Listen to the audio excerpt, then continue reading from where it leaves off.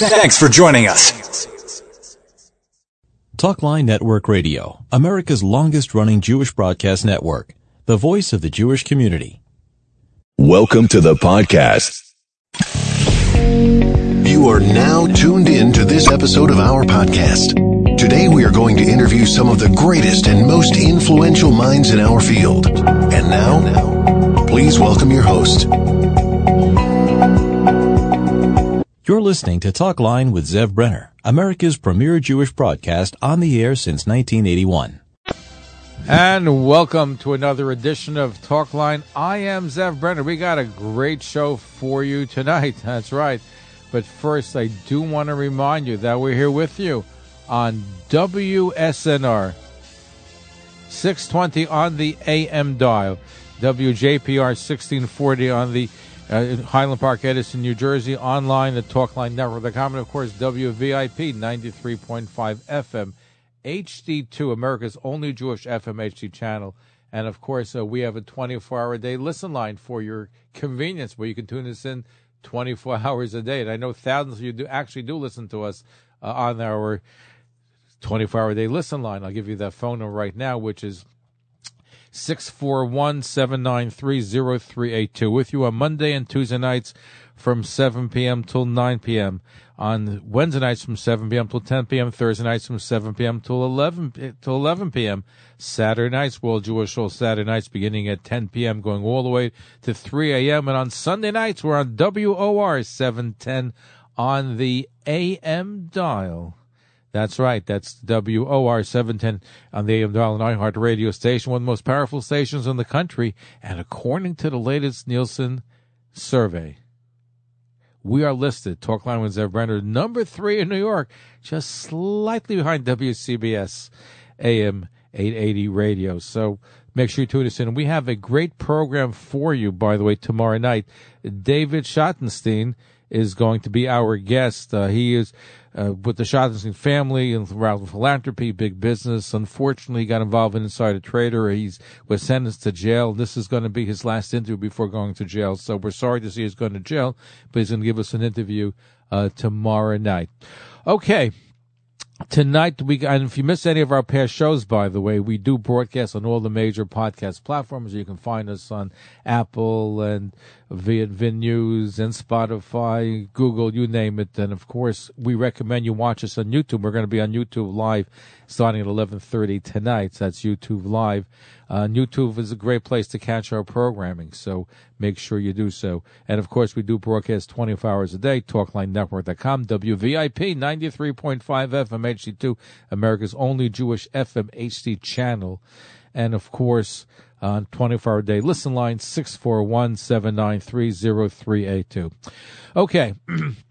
In a few minutes, we're going to be speaking with Ezra Friedlander, the Friedlander Group, and you probably saw he was in the news and that he got together with the squad, and we're calling it Getting Hamish with the squad. And he met with Rashida Tlaib and Ilhan Omar.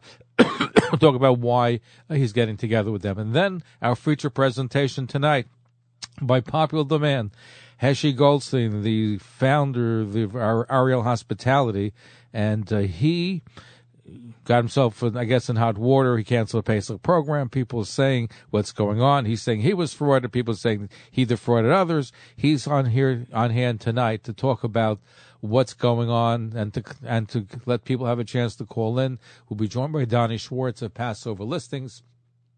And during the course of the broadcast, we'll also speak to a retired judge, a lawyer. We're talking about Judge David A. Kirshblum, Esquire, will join us as well. And we'll look about what rights do you have, and if you go on vacation and they get canceled, you give money and something goes wrong, how do you protect yourself? We'll be on hand to talk about that as well. You don't want to miss our very special broadcast. We're America's only Jewish radio programs on regular broadcast radio, the internet, and digital platforms. We begin right after this.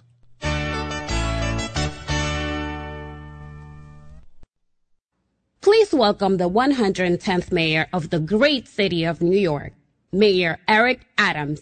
One of my favorite radio shows. Always good speaking with you, Zev. Take care. Thank you, Mr. Mayor. We're the people of the book, so where's yours? Have you ever wanted to write and publish your own book?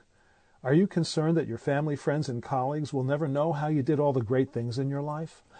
I'm New York Times best-selling author Michael Levin, and books are my babies. My company, Jewish Leaders Books, writes and publishes books by Jewish leaders, people who lead in their companies, their communities, their synagogues, their philanthropies, and their families. We don't just write the book for you.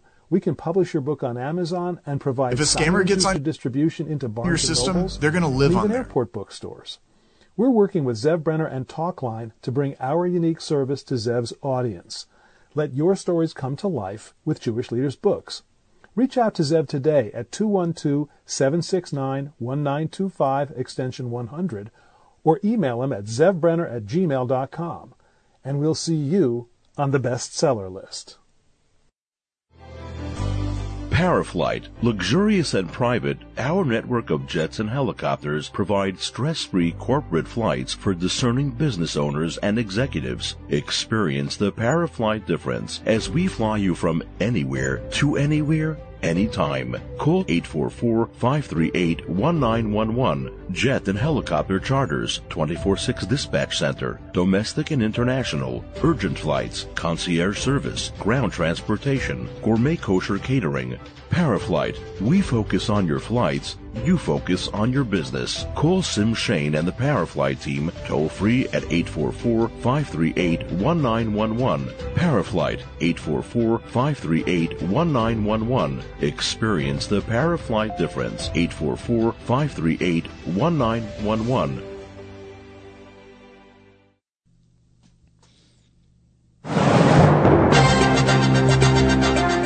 The Jewish Press is the largest independent weekly Jewish newspaper in the United States.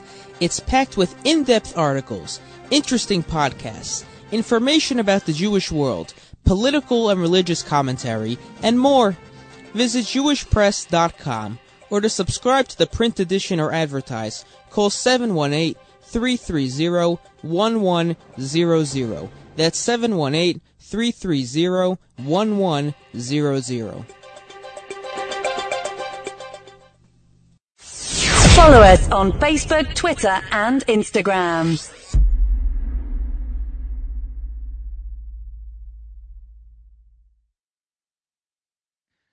Pesach just ended, and I know that you're looking for real, honest reviews of how these Pesach programs actually were. And there's only one place to do that, and that's on PassoverListings.com and on the #1 Facebook group out there called Passover Program Reviews. Check it out and provide comments and feedback, and enjoy. Quality Carpet has a new great location with a state-of-the-art showroom at 1416 38th Street in Brooklyn, between 14th and 15th Avenue. And, of course, they've got 50 years of business experience, 20 cruising trucks serving you throughout the entire tri-state area, and that's why quality is the king of carpeting. Again, their new address, 1416 38th Street in Brooklyn. Call them for an appointment at 718-941-4200. You're listening to Talkline with Zev Brenner, America's premier Jewish broadcast, on the air since 1981. And now, here's your host. Welcome back to the program. Zev Brenner. With us once again is Ezra Freelander, the CEO of the Freelander Group, and he got himself, I guess, in some political hot water getting too Hamish with the squad. And I'm referring to two members who were considered to be very anti-Semitic, anti-Israel. I'm talking about, let's see over here, Ilan Omar and Rashida Tlaib, among others that I met. Ezra, Shavua Tov, welcome back to the program. I get the Zev. Thank you. Thanks for having us. So I know that you tweeted a picture of yourself with some of these members of Congress who were anti-Israel, Ilan Omar, Rashida Tlaib. I know you got a lot of interesting reaction, to put it mildly, from people. So tell us how'd you meet with them, and why are you so Hamish with them, so to speak? Well, your labeling is inaccurate. It's not Hamish. I was at an iftar dinner. They were there. I walked over to them, introduced myself, and I happen to think it's productive and ignoring is counterproductive. I was at an event. It was not a pre-planned meeting. It was not a scheduled meeting. It was an opportunity that I found on my lap, presented to me, and I said to myself, I believe that it's in the best interest of humanity when people interact with each other, and I felt since I was there anyway, hey, why not take advantage of this opportunity, which I did, and it wasn't the planned meeting. I'm repeating myself now. It was an opportunity for me to introduce myself, and who knows, maybe down the road something constructive and productive could come out. But certainly nothing ventured, nothing gained. There was no downside to engaging in a civil conversation, if you will. So what did you talk about? We spoke about Ramadan. We didn't touch any of the hot potato issues. I actually preempted the conversation by saying, look, I'm not here to argue or talk about, the 600-pound gorilla in the room. We didn't speak about U.S.-Israel relations. I felt it was not the right venue. It was an opportunity simply to engage in a polite conversation on the day of a religious holiday, which is Ramadan. The event was held in the Congress. There were congressional staffers who observed Ramadan. There were imams in the room. There were several members of Congress, including the two that you mentioned. And the whole meeting, the whole event was not more than an hour or maybe an hour and 15, 20 minutes. The conversation itself was maybe several minutes. And I think that's what's wrong with the politics of today, that we don't talk to the other side. We don't engage in dialogue. We don't engage in a conversation. We attack other people. We condemn them, which is right, which is your right. But at the end of the day, if you want to be productive, if you want to accomplish something, and this is just in general, it's not just limited to my encounter with Talib or Omar, best is if you sit across the table and maybe potentially you can find common ground. Again, that was not my intention. My intention was simply I found myself in a room. I was invited to meet with Congressman Carson. I had no idea that these were at a meeting, but he couldn't make the meeting, so it was suggested that I meet him at the iftar.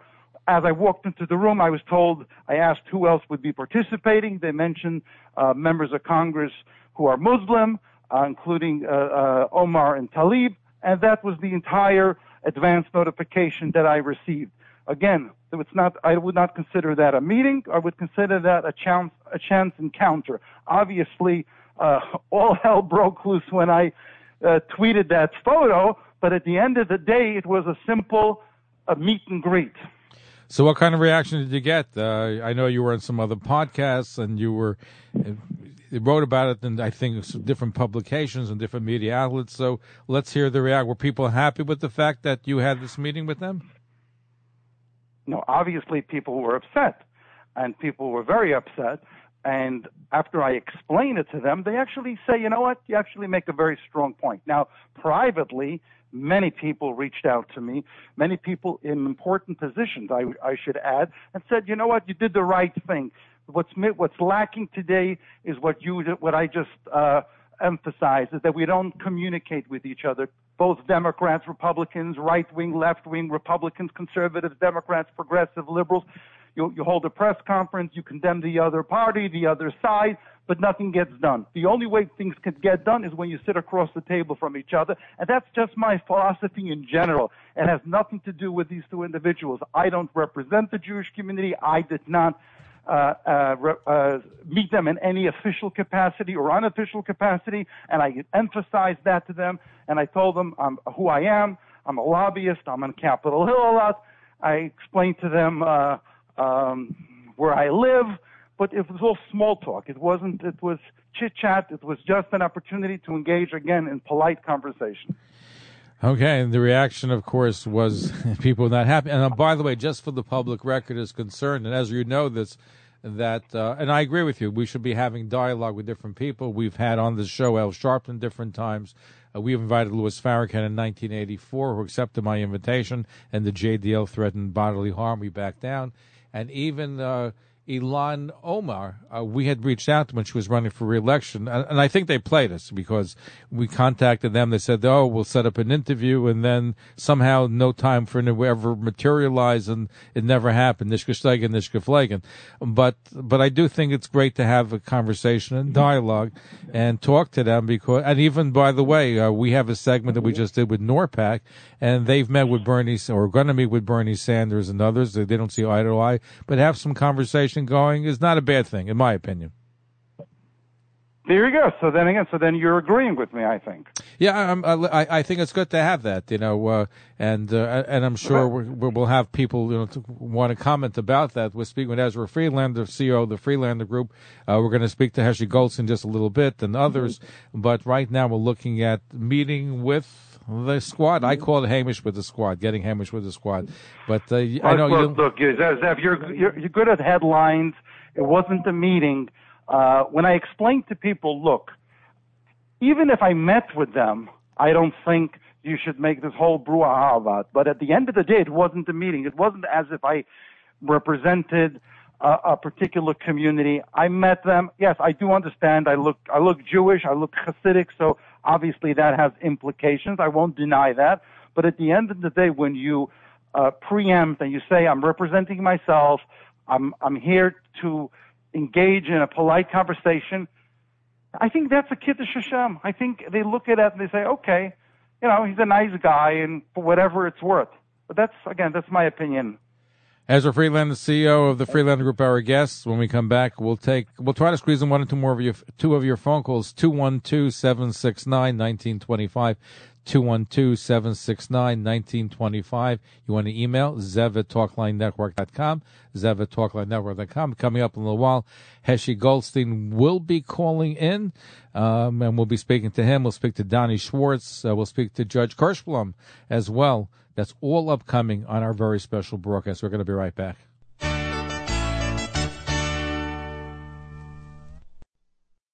We're the people of the book, so where's yours? Have you ever wanted to write and publish your own book? Are you concerned that your family, friends, and colleagues will never know how you did all the great things in your life? I'm New York Times best-selling author Michael Levin, and books are my babies. My company, Jewish Leaders Books, writes and publishes books by Jewish leaders, people who lead in their companies, their communities, their synagogues, their philanthropies, and their families. We don't just write the book for you. We can publish your book on Amazon and provide Simon & Schuster distribution into Barnes & Nobles and even airport bookstores. We're working with Zev Brenner and Talkline to bring our unique service to Zev's audience. Let your stories come to life with Jewish Leaders Books. Reach out to Zev today at 212-769-1925, extension 100, or email him at zevbrenner@gmail.com, and we'll see you on the bestseller list. Hey, this is Alan Dershowitz. One of the most important Jewish institutions in the world today is Talkline with Zev Brenner. He is so smart, and he is so innovative, and he has so many interesting guests. I don't know what Yiddishkeit, I don't know what New York, I don't know what the world would do without Zev. So Zev, Yasher Koach, may you go from strength to strength and keep informing us and educating us and keep fighting for Jewish values. Hi, this is Dov Tuzman. Tune in each Thursday night here on Talkline Network to my show, Equal Footing, 7 to 8 p.m. Eastern. It's live call-in radio. We tackle controversial subjects with an open mind but a critical eye, from mental health issues to relationship problems to politics. Tune in each Thursday night, Equal Footing, with me, Dov Tuzman, here on the Talkline Network.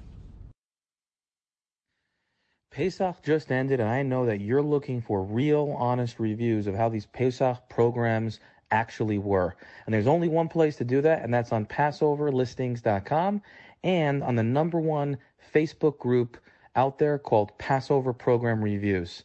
Check it out and provide comments and feedback, and enjoy.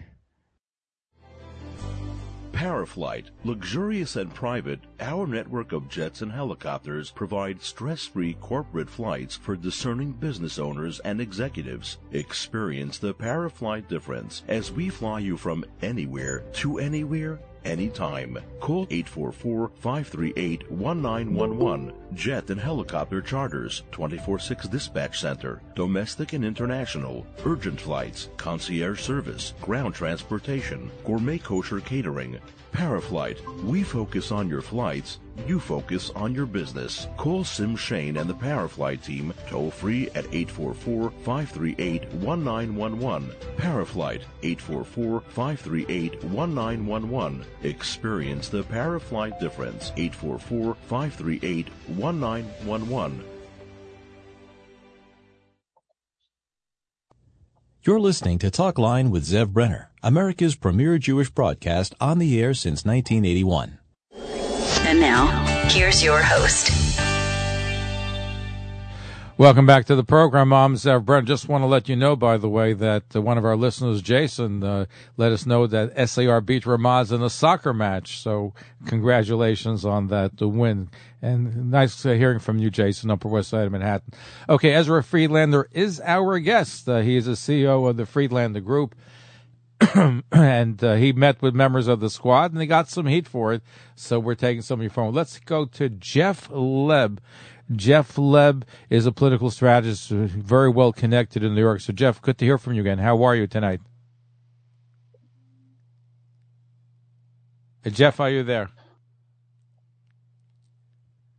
Okay, we'll try to get Jeff. Jeff Leb, are you there? Jeff, can you hear me? All right, let's go to Ezra. So, Ezra, what happens next? Are you going to be in touch with members of the squad? I'm not going to be in touch with them. I mean, at least I have no plans to being in touch with them. It was just a chance encounter, and I maximized the opportunity for whatever the future holds, which is obviously unknown to me. And these are opportunities. When you're in Washington, opportunities present themselves sometimes on a daily basis, but sometimes you just have to grab the opportunity when it comes. And look, I never seek to meet with them. I never reached out. I wasn't proactive. I'm not trying to defend myself for meeting with them. I'm just trying to give everyone context here. And I believe, again, that one never knows what the future holds. One never knows when a potential relationship can be developed, perhaps on behalf of a client, perhaps on behalf of the Jewish community. Again, I don't represent the Jewish community. I represent myself. I represent my clients. I didn't misrepresent myself to them. I didn't speak in the name of anyone. But again, it's people need to calm down. People need to understand that you should always want to meet with the people who don't hold your worldview, who don't share that worldview with you. Preaching to the choir, as they say, doesn't really benefit anyone other than feeling good about yourself. You should want to meet with people who potentially with whom you can potentially develop a relationship with. Okay, I think Jeff Leb, we should have him right now. Jeff, are you there? Jeff, can you hear us? For some reason, I'm not hearing Jeff Leb. Jeff, are you there? Okay, we'll try one more time. Okay, very good. So did you consider or did you expect the kind of reaction that you got? I did. I expected it, yeah. I didn't think it would go unnoticed, so I did. I did expect it. I did expect the criticism, and I want to address the criticism because understandably people could feel, hey, why are you meeting with these two individuals? But again, what's the point of ignoring them? They hold important political office. They have a sizable constituency. They have an important voice, and I told it to them. And I told it to them for the sole reason that they should understand they have a responsibility.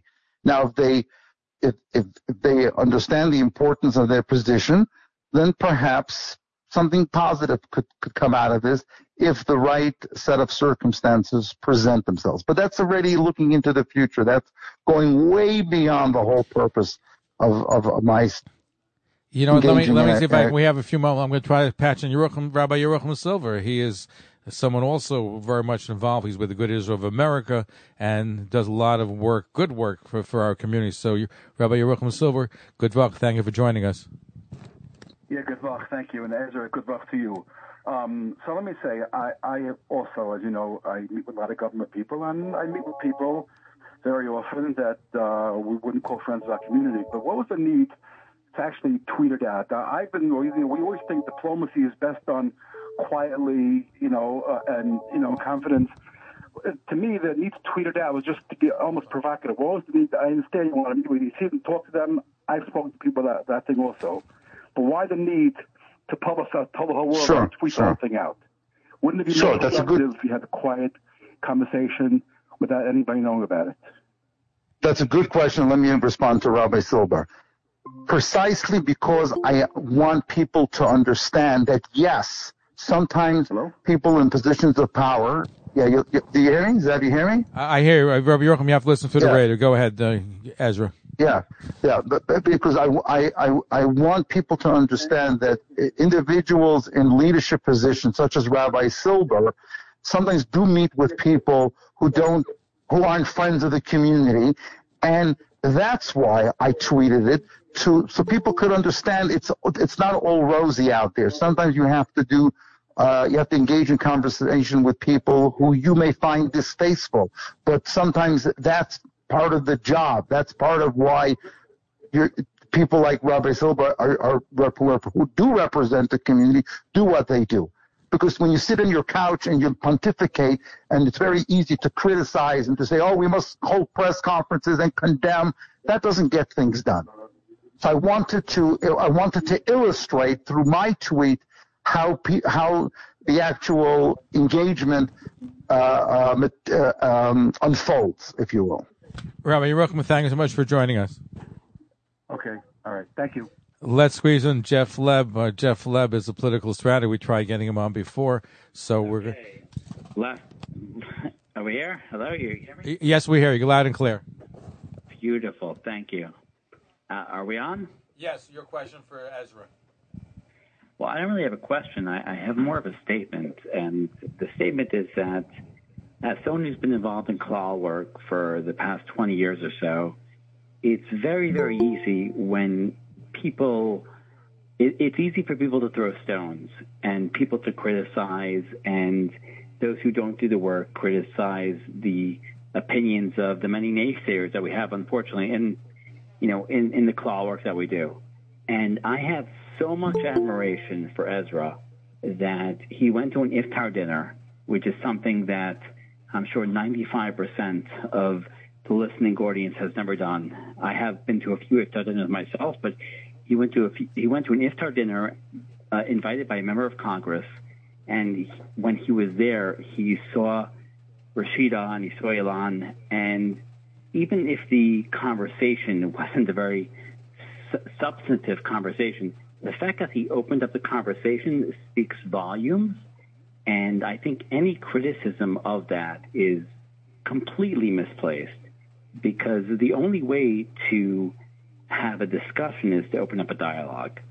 And I think that probably when they see Ezra, a frum Jew who's wearing a bekasha, they may have Ilan, Rashida, they may have their own, preconceptions in mind when they see him. But when he has a normal conversation with them, hey, nice to meet you, this is who I am, this is what I'm about, not going into very in-depth, substantive things, they say, okay, this is someone who we can actually have a conversation with. And I'm not saying this is going to turn them, but to deny that opportunity, I think, is something that is completely in error, and I really give so much kudos to Ezra for doing that, and I know that if I was in that place, I would have done the same thing as well. Thank you, Jeff, for a great comment. Thank you, Jeff, and continue your good work. You do wonderful work for the community, so we appreciate your service. Sure. Appreciate the call. Appreciate Jeff. Couldn't have said it better. Look, that's what it all boils down to. You have to move the needle as far as possible in the right direction, and God willing, as they say, a mensch tit and Gott titov, right? How would I translate that? A person tries and God accomplishes. sounds better in Yiddish, but I like when Tom Swazi says "Men tracht and Gott lacht." He always says one of his favorite expressions. He says it. You know who told that to him? You taught it to him. I taught it to him. Yeah. And I might add, I hear former Congressman Tom Swazi might be running, and that's what I hear through the grapevine. So we'll find out. I certainly hope he does. Yeah. Ezra Freelander, CEO of the Freelander Group, thank you for joining with us, and thank you for what you do. And I know you got a lot of heat for speaking to the squad, but like I said, it's always good to keep the dialogue open on this broadcast, as we're going to demonstrate throughout the night tonight. We do like to keep these communications, lines of communication have to be open. Ezra Freelander, thank you for joining us. Shavuot Tov, thank you. Okay, thank you. When we come back, we'll establish contact with Heshy Goldstein. He's the REA Hospitality, and there, of course, been controversy over the Atlantic City Pesach program that was canceled. Big mess. A lot of people never got refunds. We'll talk to him. We'll talk to Doni Goldstein. We'll also speak to a judge regarding what legal rights people have dealing when you go away on a program. Attorney David A. Kirshblum, he's a former judge, I should say, will join us. He's a retired judge. He spent over 24 years on the family court bench, including presiding over cases involving scams and other things. So he'll join us during our broadcast, too. And a program note, Sunday nights, we're on WOR 710 on the AM dial. Our guest today, Sunday, is going to be David Schottenstein. He is from a prominent family. He's a philanthropist, businessman. Unfortunately, got involved in insider trading, and he was sentenced to prison. And we'll be doing his last interview before going to prison. So we're sad to see him going, but he's gracious enough. He's going to come on the air talking about what happened, what's going to happen, what it's like preparing, going to federal prison. So that will be tomorrow, Sunday, 9 p.m., WOR 710 on the AM dial. We're going to be right back.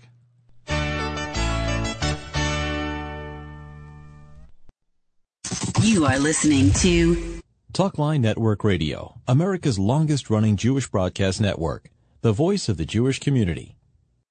We're the people of the book, so where's yours? Have you ever wanted to write and publish your own book? Are you concerned that your family, friends, and colleagues will never know how you did all the great things in your life? I'm New York Times best-selling author Michael Levin, and books are my babies. My company, Jewish Leaders Books, writes and publishes books by Jewish leaders. People who lead in their companies, their communities, their synagogues, their philanthropies, and their families. We don't just write the book for you. We can publish your book on Amazon and provide Simon & Schuster distribution into Barnes & Nobles and even airport bookstores. We're working with Zev Brenner and Talkline to bring our unique service to Zev's audience. Let your stories come to life with Jewish Leaders Books. Reach out to Zev today at 212-769-1925, extension 100, or email him at zevbrenner@gmail.com, and we'll see you on the bestseller list. By the way, we're going to be trying an experiment. We're also going to be broadcasting on YouTube Live. So if you want to see it just in a couple of moments, YouTube Live will be where you'll be able to watch our program. And, of course, if you'd like to see a show again, YouTube is a wonderful place. We're also broadcasting on Google Meet tonight. We're going to be adding Facebook Live in future weeks and other ways of watching and listening to us all at the same time. So that's here on the Talkline Network. We're the people of the book, so where's yours? Have you ever wanted to write and publish your own book? Hey, this is Alan Dershowitz, inviting you to tune into the Dersh Show, where we discuss the most important issues of the day. You know, the Dersh Show, all that's missing is the wits, and that's what I need you for, to provide the wits. We broadcast Monday through Thursday evenings at 11 p.m., courtesy of Rumble on WVIP 93.5 FM HD2, TalklineNetwork.com, and our 24-hour listening line at 641-793-0382. Please join us on the Dersh Show to really get a grasp of what's going on in our world today, and you'll hear it directly from me through my lens, which you know is always going to be your lens. So thank you.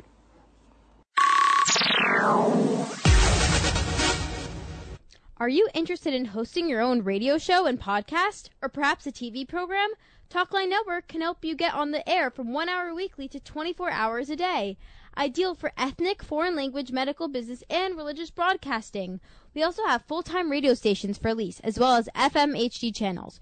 For more information, please call 212-769-1925. That's 212-769-1925. Or email zevbrenner@gmail.com.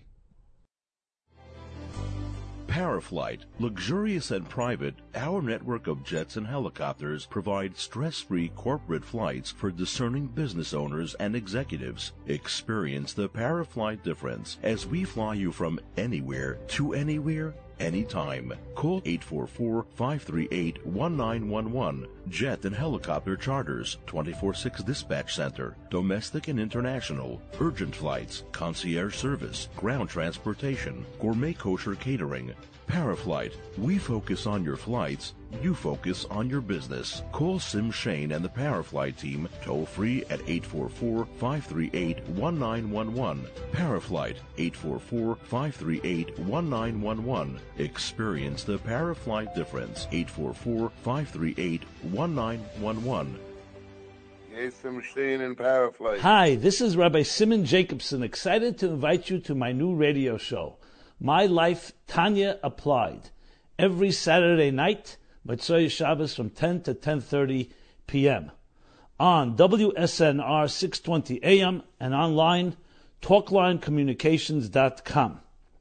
Please join me for this exhilarating journey where we will apply the deepest teachings of Torah to our personal, emotional, and psychological lives.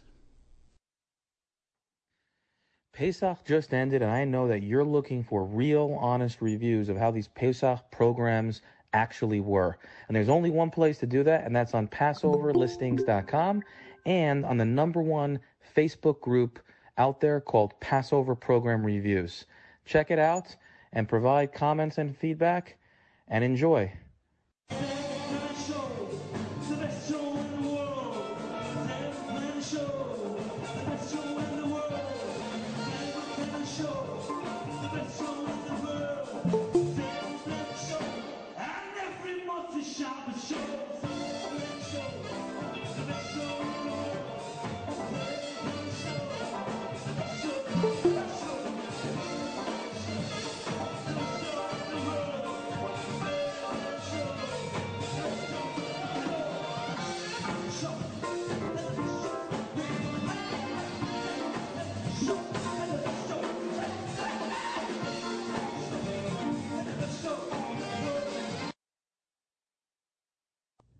You're listening to Talkline with Zev Brenner, America's premier Jewish broadcast on the air since 1981. And now, here's your host. Welcome back to the program. I'm Zev Brenner, and we're continuing. This is part 3 of our series. We are looking at a Pesach program, a debacle that happened for this Passover season at the Claridge Hotel in Atlantic City. And Heshy Goldstein, he is the proprietor of Aria Hospitality. They were supposed to have a program. He canceled it. He said he was being scammed by a phishing situation. People are saying they were scammed. He was saying he was scammed. We're going to try to get to the bottom of what's going on because people do want to know. It's gotten a lot of reaction. You can watch it on YouTube where our past programs, a lot of interest from all over the country and beyond. Even people in Brazil and Russia, I see, have picked up and watched the podcast. And Doni Schwartz joins us. He's Passover Listings. Anything you want to know about Passover, that's the site to go. Gentlemen, thank you for joining the program. Thank you for joining us. Thanks for having me, Zev. Thank you. Heshy, are you there? Yeah, hi. Can you hear me? Yes, yeah, thank you. Shavua Tov, thank you for joining us. Shavua Tov. I have to apologize. You have to give me a minute. I just have to make a phone call. My Rav just called me, and you have to put on pause for 2 minutes, all right? Well, we're live on the radio, so let me begin with Doni Schwartz. You've been covering a lot of Pesach programs. So you can talk to Doni in the meantime. Okay. You've been covering a lot of Pesach programs, so what do you see, and you've been covering the Atlantic City story from your vantage points. How do you see it? Yeah. I mean, it's, I think anytime a program cancels a week, a day, a month before, I mean, it's, obviously concerning for both people who want it to go away. I think, thankfully, from what I've heard, a lot of people are going away or have went away to other programs or stayed home. I think some folks went to Connecticut, other folks went to other New York, New Jersey Pesach programs. But it's just an unfortunate situation that what's going on for everyone. And I think everyone obviously wants to get their money back, Zev, right, and kind of move on with this, right, and be and kind of enjoy, their next vacation, kosher vacation, whatever that may be, for next Pesach. But, a lot of people want to know the underlying, what happened, the timeline, right, the truth. And I think that's what we'll kind of hopefully get into on this call with everyone. But that's what I'm hearing from the grapevine on our Facebook group, Passover Program Reviews, and other forums that we manage as well. Well, let's put it this way. You correctly said this, Doni. At the end of the day, people want to get their money back. Yep, exactly. Exactly. And that's really the key, because people spend a lot of money. I've heard situations in the case of Atlantic City debacle. Some people lost $50-some thousand. I'm talking about guests, but I'm talking about investors. We're not talking about anything in the past. We're talking about just for this particular program. People lost quite a amount of money, and not everybody can afford to lose any money. People save up. You know this, Doni. People save up all year to go away. People save up all year, multiple years to go away. I mean, Pesach programs are not cheap, especially this year. Say again? Especially this year. Yes, especially this year. And the Pesach program operators, right, that are out there, they spend all year, getting it, organized and getting it ready for the Pesach program community. And people want to know when they go away, everything's taken care of for them. And so they spend a lot of time and effort and money. And, a week before also doesn't give enough time and, to kind of figure out what to do. And, now they have to potentially clean or figure out, their situation. So at the end of the day, they really, you plan way in advance, sometimes with flights, right, with travel insurance and others. So it's not, it's not just the actual cost of the program, Zev. It's also the flights, and it's also other factors that come into play as well. Here, what does an average Pesach program go for these days? So there's different costs for programs. The programs in Europe are much cheaper than the programs in the United States and Mexico. Some programs in Europe, they start around 4,000 euros and they go around to 9,000 euros, around there. In the United States and Mexico, you can see a program starting at, and this is, by the way, per couple, so it's not per person. So, two people in one room, they could start anywhere from $6,000 all the way up to $18,000 per couple. So a huge range, right? A lot of, and it's, it's expensive. Most of the time people are not just going, with themselves, they're going with their kids, right? And their families and, huge families. So it adds up, right? And so there's a lot of, this is a huge industry, but it's also a really nice industry that, you don't have to worry about the cooking and the cleaning, and you can go away and enjoy your time there, assuming it's a good program. How much do you know what the cost to go to the Atlantic City program was? I don't know offhand. I mean, I think that's a better question probably for Heshy, in terms of what it was. I think he'll be able to validate this, but I believe it was like for two adults. I think it was around the $10,000 range. But again, don't quote me on that. That's a question for Heshy. I think it was around that nature. Let's see. Did Heshy Goldstein, are you there? Did you finish speaking to your Rav, to your rabbi? I guess he hasn't come back on yet. Okay, so we hope it's not an all-night share going on. Okay, but a lot of people are watching us on YouTube. We're on YouTube Live, and we're also on other platforms. I know a lot of people are on Google Meet with us tonight, and of course many other ways of streaming audio and video that you're able to catch onto this program. And a little later on, we'll speak to the judge. We'll speak to him about how you can protect yourself when you go to any vacation, including Pesach vacations, how that could be done.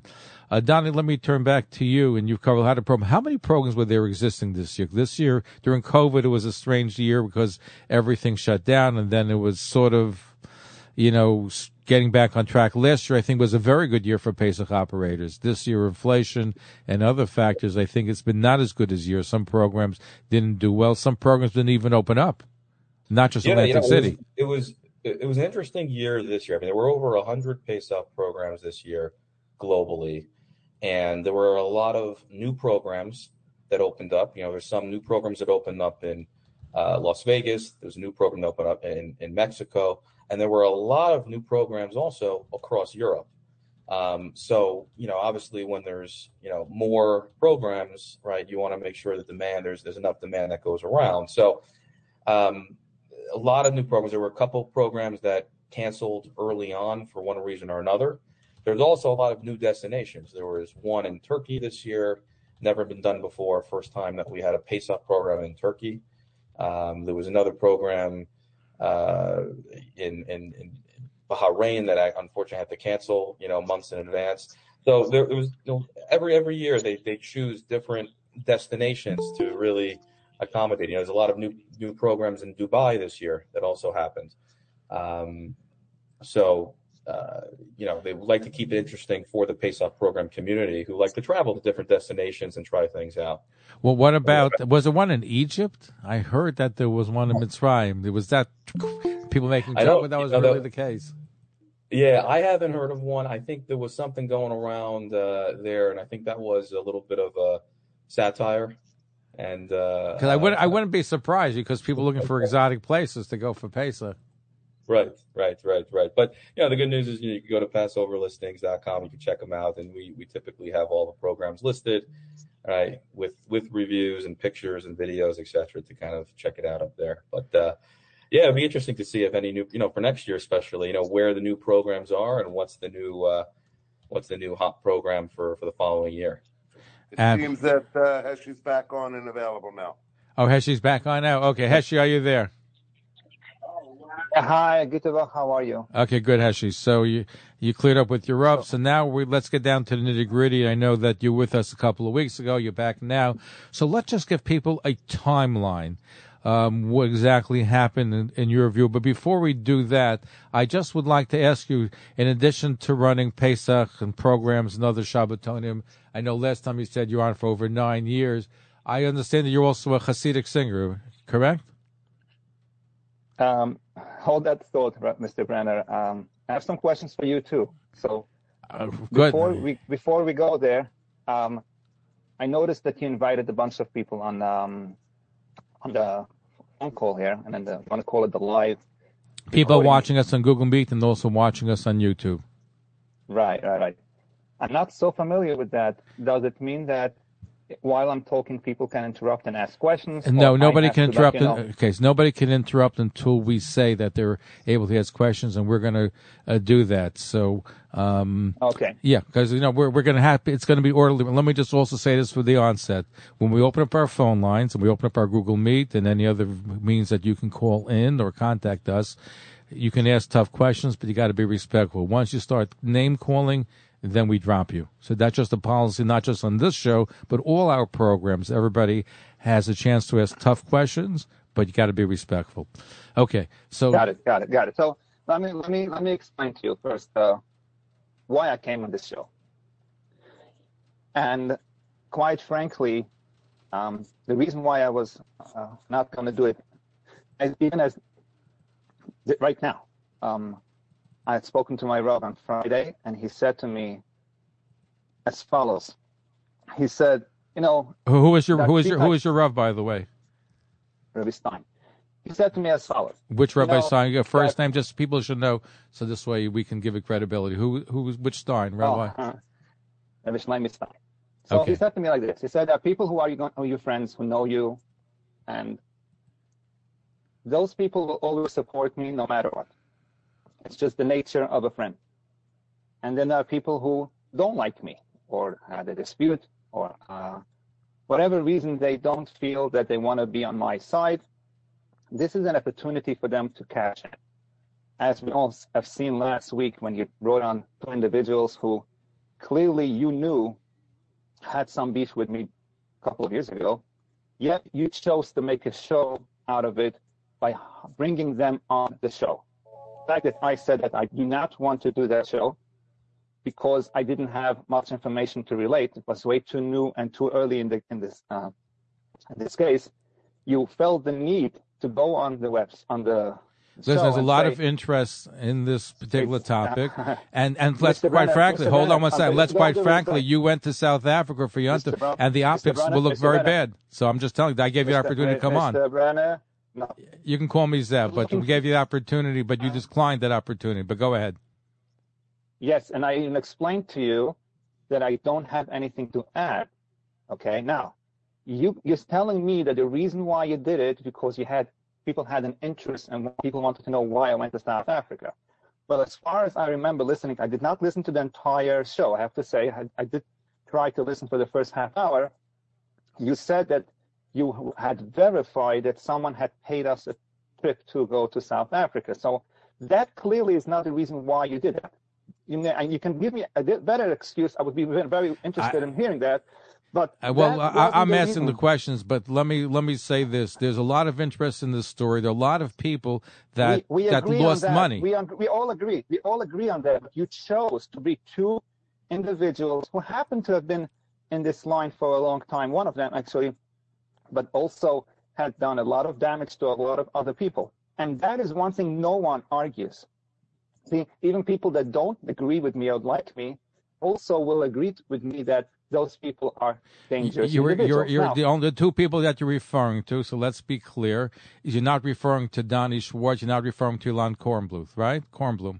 That is correct. So you're referring to Yossi Zablocki, who owns the Destination 613 Pesach program. You're referring to Sinai Rubin, who was an investor in one of your past programs. So here's the thing. We can talk about Zablocki and Rubin, Sinai Yehuda Rubin, I think his name is, for the entire show, and it will make it a very interesting show for you. You're looking for ratings. We know that. I'm not here to do that. I have much better and more important things to do in my life than going and educate people who other people are and what their crimes are. However, you're making allegations, by the way, that they're doing crimes, but okay. I'm not denying it. If you need me to prove it, now I want to explain to you something. I have zero interest in being busy with that. That's my point to you. However, I will take most of what I've heard on the show. I did not listen to everything that I said to just challenge it and prove to you that whatever story they gave you, and very juicy and very slimy, while you're listening to their garbage, you actually start thinking, oh my gosh, who is this monster Heshy Goldstein? But I don't want to waste much time with all that. I want to dive right into the scam. Because one of the things my Rav told me, when he told me it's very important that I go on the show, is to show facts.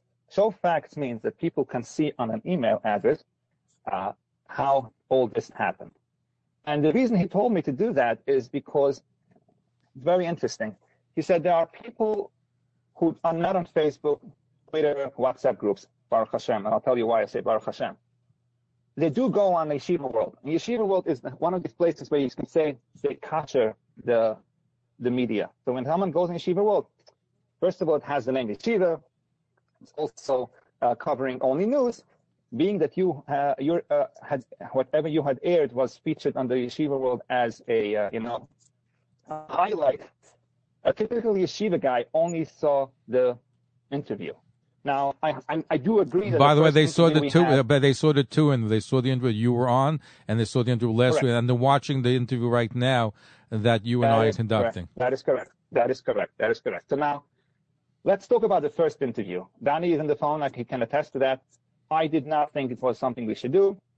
He felt it was important to let people know what's going on, which, remind you, one of the things people don't realize, people are hurt, and we can all understand that. But as an operator, putting a program together for 6 months to be told at the end of, right when we start capturing, there is no program, and to have to realize how many hundreds of people are going to be in pain as a result. It's very easy to say Heshy didn't care and to judge my character based on the video. And it's very interesting to see the notes of how many comments people posted. And that alone is entertaining if you're an outsider One would say, don't talk Lashon Hara, innocent until proven guilty. The other one would say, I know Heshy for many years. Finally, someone caught out to him. And the other one would say, he's just an idiot for coming on the show. The other one would say, he just admitted to X, Y, and Z. So you have a lot of interesting personalities coming out on an interview, which clearly was not the right approach if I wanted to address that and help the customers. Because I want to tell you what damages that did come out of it. There's a very wealthy guy who had called me before Pesach, and he said to me, Heshy, after Pesach, I will help you get back on track and pay these people, give you a business loan. Once you aired the show last week without me on it, by taking people that you knew had beef with me, regardless if you felt who is right or wrong, you were very happy to instigate it too and say, well, he did a chapter 13 and make it look very juicy to the outside person. He's no longer interested in that. You created a very good PR for yourself, which is what you were looking to do, obviously. I'm glad you know what my motives are. Let's put it this way. I didn't mention names, but I've spoken to people who lost money, not only on this trip, but other trips that you've run. And while we focus on the Atlantic City story, but the fact is, is that there were plenty of people who lost money. And one of you called, you didn't like one of those people, had a beef with him. He claims he lost $700,000. Other people lost $200,000. The people who have going back when other programs were canceled, even Mr. Brenner, I said I don't want to go into the garbage from. It's not a question of garbage, but the fact that you're making allegations right now and you're saying what my motives are. So I'm telling you what I've been hearing. I've been getting calls, tons of calls and emails, questions. So the point is, though, hold on one second. I'm letting you speak, but you made an allegation, so I'm setting the record straight. Now go ahead and proceed. So in other words, I'm assuming you're a nice guy. And I have no beef with you. I mean, like I said, you're welcome to come on the program. With me. But are there people that you had beef with in the past, or you may have going forward? You're in the public eye. Do you believe that there are going to be people that disagree with you and may have said things to you that you don't agree with them, or vice versa? Anytime you're in public, but the point is, though, there are people who sent documentation. If you want to, since you're going down that road, I'm going to go down that road. There are people who actually send documentation saying that that can back up some of the facts, and that's one of the reasons why I'm happy you're coming on tonight. I want you to clear the record. I'm hoping you can disprove everybody. So you want to tell me that Sinai Yehuda Rubin sent you documentation that he gave me $700,000, and you can say it with a straight face. I'm not saying him, but I have other people that have been. In fact, I have people that. Let me ask you: are you the subject of any Bezdin proceedings, any court proceedings? Have you been? So you know what? I will clear that chapter 13, which will clear up a lot of the court cases, if you want to call it, or the Bezdin proceeding. But I want you to first. Which is why I came on the show. And by the way, who's the name of the wealthy guy? You said you accused me of saying that because of the show, a wealthy fellow decided not to sponsor. Hold on. This is my show, and we're going to proceed. And I'm happy to give you the forum. But hold on. Heshy, you got to hold your horses. So what I want to know, you said that a wealthy fellow you lost because of this broadcast. I'd like to know who that wealthy fellow is. We can invite him on the show too to see if he's willing to help you. I have no problem. He's willing to pay the people who lost money. First, how many people lost money? That's number one. Can you tell us? Mr. Brenner, with all due respect, I would love to dive into what you claim is what people want to see. They don't believe there is a scam. And this is what my Rav told me. Heshy, don't get involved in all this garbage. You're never going to end or see the end of it. However, a typical yeshiva guy who only watched the show, who did not see all the email facts and everything, does not know what exactly happened. And that's where I want to start off. And then we can go and have fun for the rest of the night, and I'll be very happy to challenge you. And if I need to apologize to you, believe it or not, I have no problem doing that either. Are you ready to log into my computer? Because I'm not familiar on how this goes. You're on Google Meet, so you can see how to do things. If you want to put down, or you want to give people a web so people can see it, no problem with that. No. Can you log into my computer? Can I log into your computer? Not while I'm on the air. You want to show documentation? What do you want to show? Tell us. I don't know what you're talking about. What do you want to show? 1 second. Okay, those that are just tuning in, we're going to break for station identification. It's getting a little interesting, I have to say, and you're hearing Heshy Goldstein. He is the proprietor of Aria Hospitality, and they were supposed to run a Pesach program at Claridge Hotel. Okay. The preceding program is a paid advertisement. The opinions and views expressed therein do not necessarily reflect those of AM 620 WSNR or its management. This is AM 620 WSNR, Jersey City. And we're also on TalklineNetwork.com. We're looking at a Pesach program, Debacle, where people lost money because the program was canceled. Heshy Goldstein claimed he was scammed. People say it's a scam. We're trying to get to the bottom of this. Doni Goldstein is with us. He's with Passover. Listen, anything dealing with Passover, he is the expert on that. And we'll also speak to David Kirshblum, former judge, lawyer, and how people can protect themselves when they're going on vacation, including Pesach programs. We're going to be right back. Don't go away. Stay tuned. This is the Talkline Network.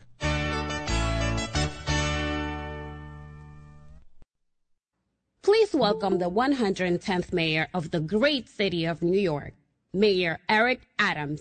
One of my favorite radio shows. Always good speaking with you, Zev. Take care. Thank you, Mr. Mayor.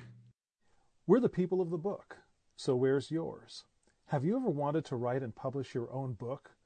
Are you concerned that your family, friends, and colleagues will never know how you did all the great things in your life?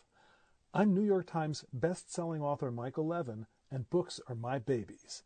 My company, Jewish Leaders Books, writes and publishes books by Jewish leaders, people who lead in their companies, their communities, their synagogues, their philanthropies, and their families.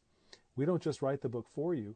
We can publish your book on Amazon and provide Simon & Schuster distribution into Barnes & Nobles and even airport bookstores. We're working with Zev Brenner and Talkline to bring our unique service to Zev's audience.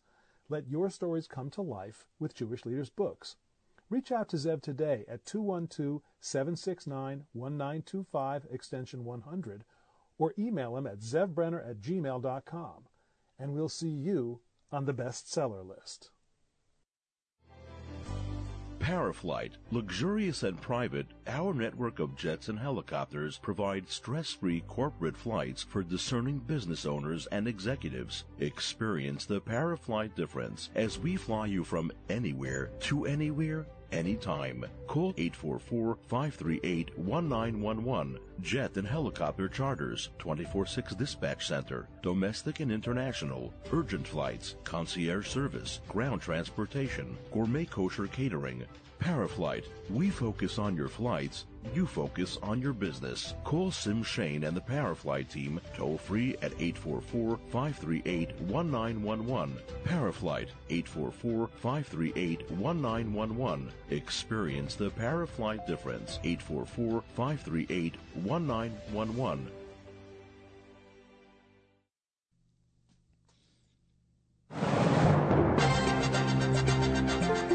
The Jewish Press is the largest independent weekly Jewish newspaper in the United States. It's packed with in-depth articles, interesting podcasts, information about the Jewish world, political and religious commentary, and more. Visit jewishpress.com, or to subscribe to the print edition or advertise, call 718-330-1100. That's 718-330-1100.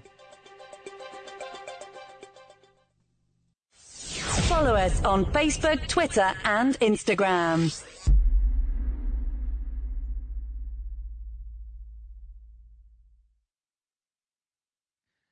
Pesach just ended, and I know that you're looking for real, honest reviews of how these Pesach programs actually were. And there's only one place to do that, and that's on PassoverListings.com and on the #1 Facebook group out there called Passover Program Reviews. Check it out and provide comments and feedback, and enjoy.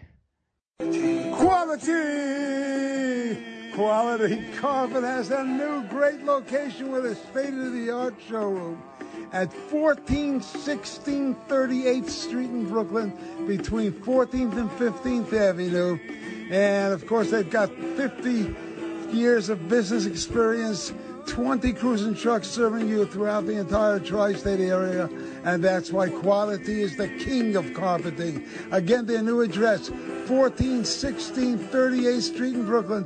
Call them for an appointment at 718-941-4200.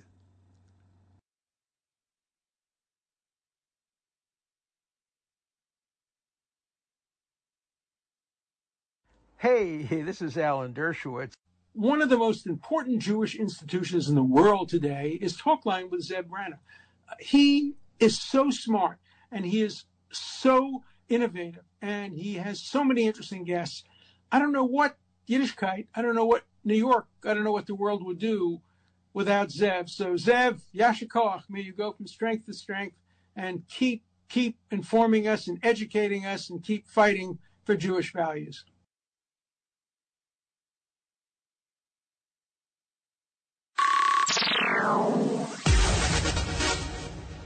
Are you interested in hosting your own radio show and podcast, or perhaps a TV program? Talkline Network can help you get on the air from 1 hour weekly to 24 hours a day. Ideal for ethnic, foreign language, medical, business, and religious broadcasting. We also have full-time radio stations for lease, as well as FM HD channels.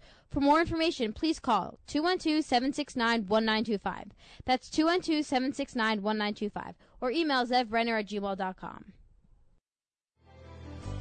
Paraflight, luxurious and private, our network of jets and helicopters provide stress-free corporate flights for discerning business owners and executives. Experience the Paraflight difference as we fly you from anywhere to anywhere, anytime. Call 844-538-1911. Jet and helicopter charters, 24/6 dispatch center, domestic and international, urgent flights, concierge service, ground transportation, gourmet kosher catering.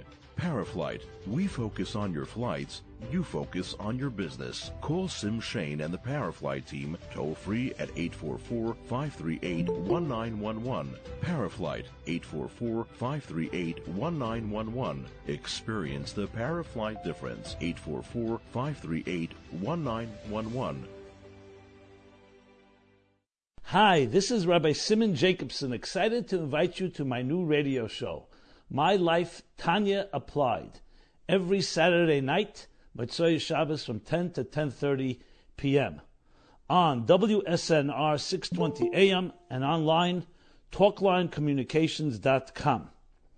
Please join me for this exhilarating journey where we will apply the deepest teachings of Torah to our personal, emotional, and psychological lives. Pesach just ended, and I know that you're looking for real, honest reviews of how these Pesach programs actually were. And there's only one place to do that, and that's on PassoverListings.com and on the #1 Facebook group out there called Passover Program Reviews. Check it out and provide comments and feedback, and enjoy.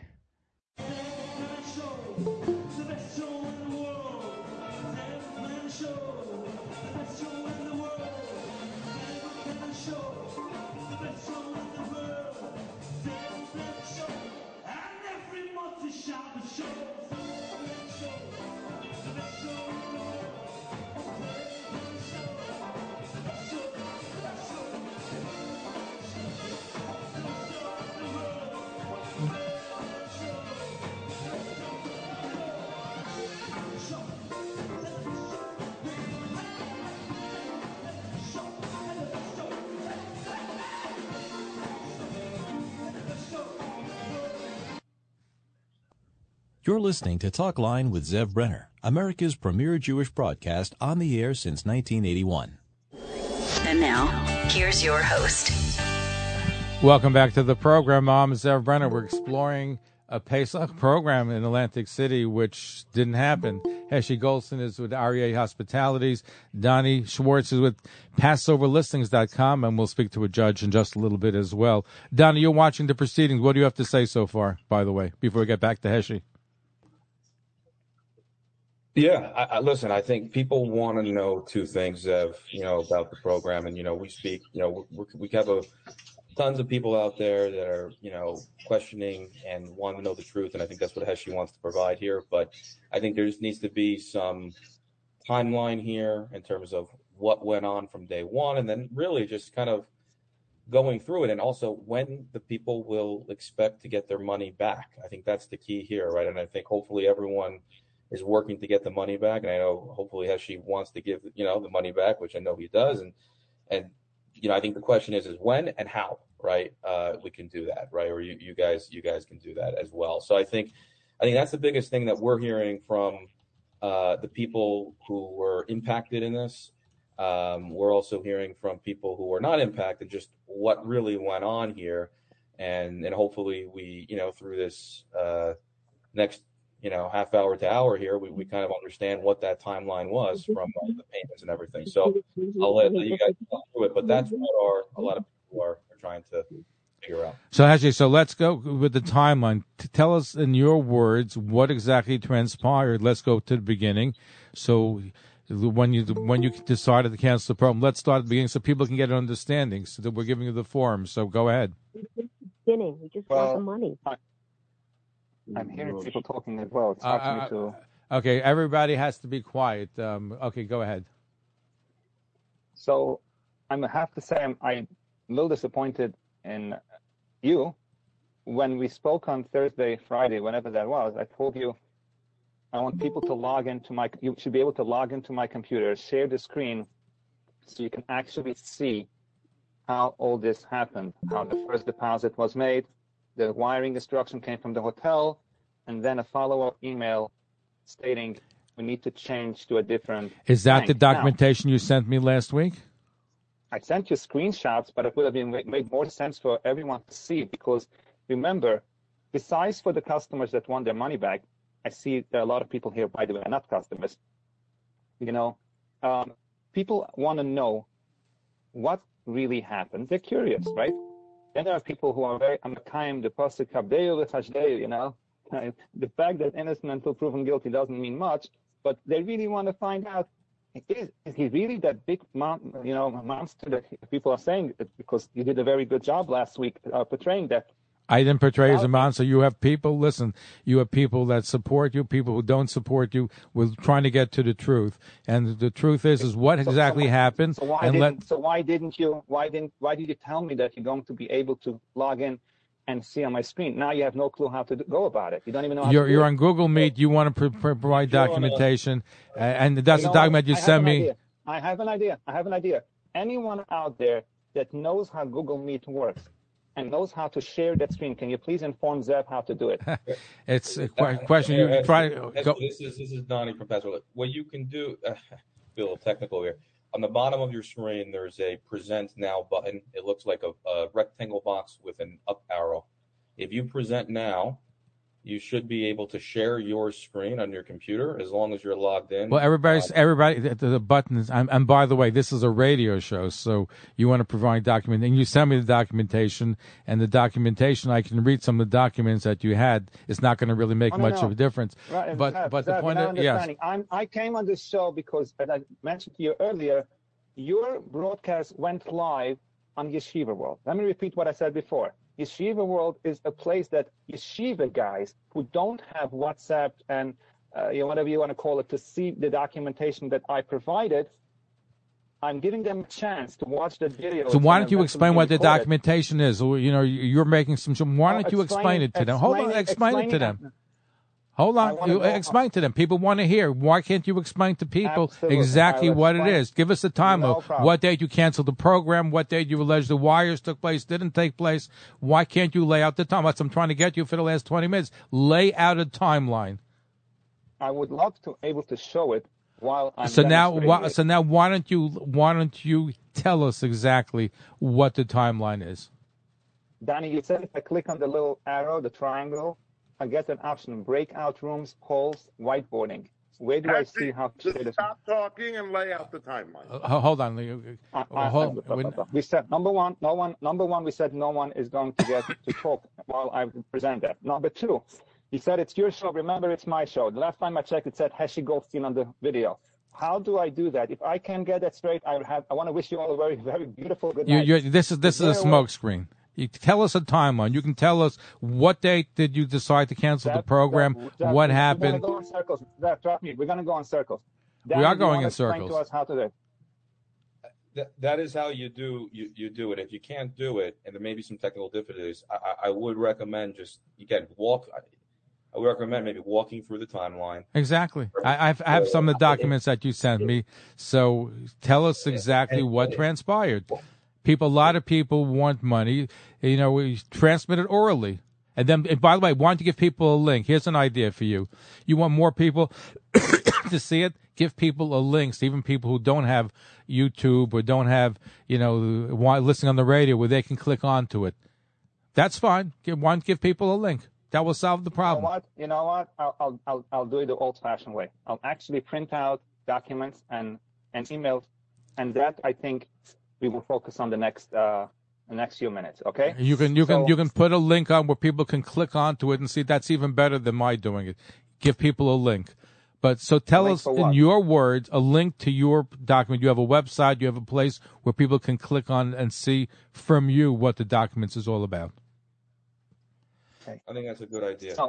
So tell us, in your words, tell us exactly what transpired. When did you decide to cancel the program? 1 second. I'm going to print out an email here. It's going to be a lot of printouts, but the only way for me to do it, I don't know why. So while you're printing out, why don't you tell us exactly what transpired? What day did you decide to cancel the program? What days was the money supposed to be transferred? What happened with the hotel? But that was nice. For the person who's looking to make noise, which by the way, there were quite a few. But you're not giving me any stuff. You're not giving me any meat here. So tell me in your words what transpired. Heshy. Well, saying something. I'm trying to get my printer to work. Go ahead. So tell us what happened. What days were we supposed to make? I'm happy to address that. And I said just now that we're going to try a different avenue. I'm not sure what you're trying to accomplish here. I'm trying to hear from you what transpired. For people who may not be familiar with what happened, remember there are lots of people, thousands upon thousands of people that are listening and watching you right now. So they want to know what transpired, what happened, and you can make your case. You're telling people exactly what happened. That's all it is. It's a simple question. I'm not asking you a rocket science question. I'm asking you to tell us in your words a timeline of what transpired. Clear and simple. Someone just wrote here I should use the arrow. I don't know what he's talking about. Again, you want people to see the documents. I'll give people a link. I'll even put it in the YouTube where people link and people can watch it. So you don't have to worry about that. 1 second, exactly. Give me a second. Let him use the arrow on button that presents now his screen the easiest way. The arrow on the button. The arrow on the button. I'm not sure, Carl N. I'm not sure who you are, but I don't see. I'm giving you a solution. All right. We got it. Thank you so much, Carl, and whoever you are. Your entire screen, a window. Here we go. Okay. Thank you so much. Whoever you are, Carl, I appreciate that. Okay, let's do that. Okay, now we're on track. Okay, share. Okay.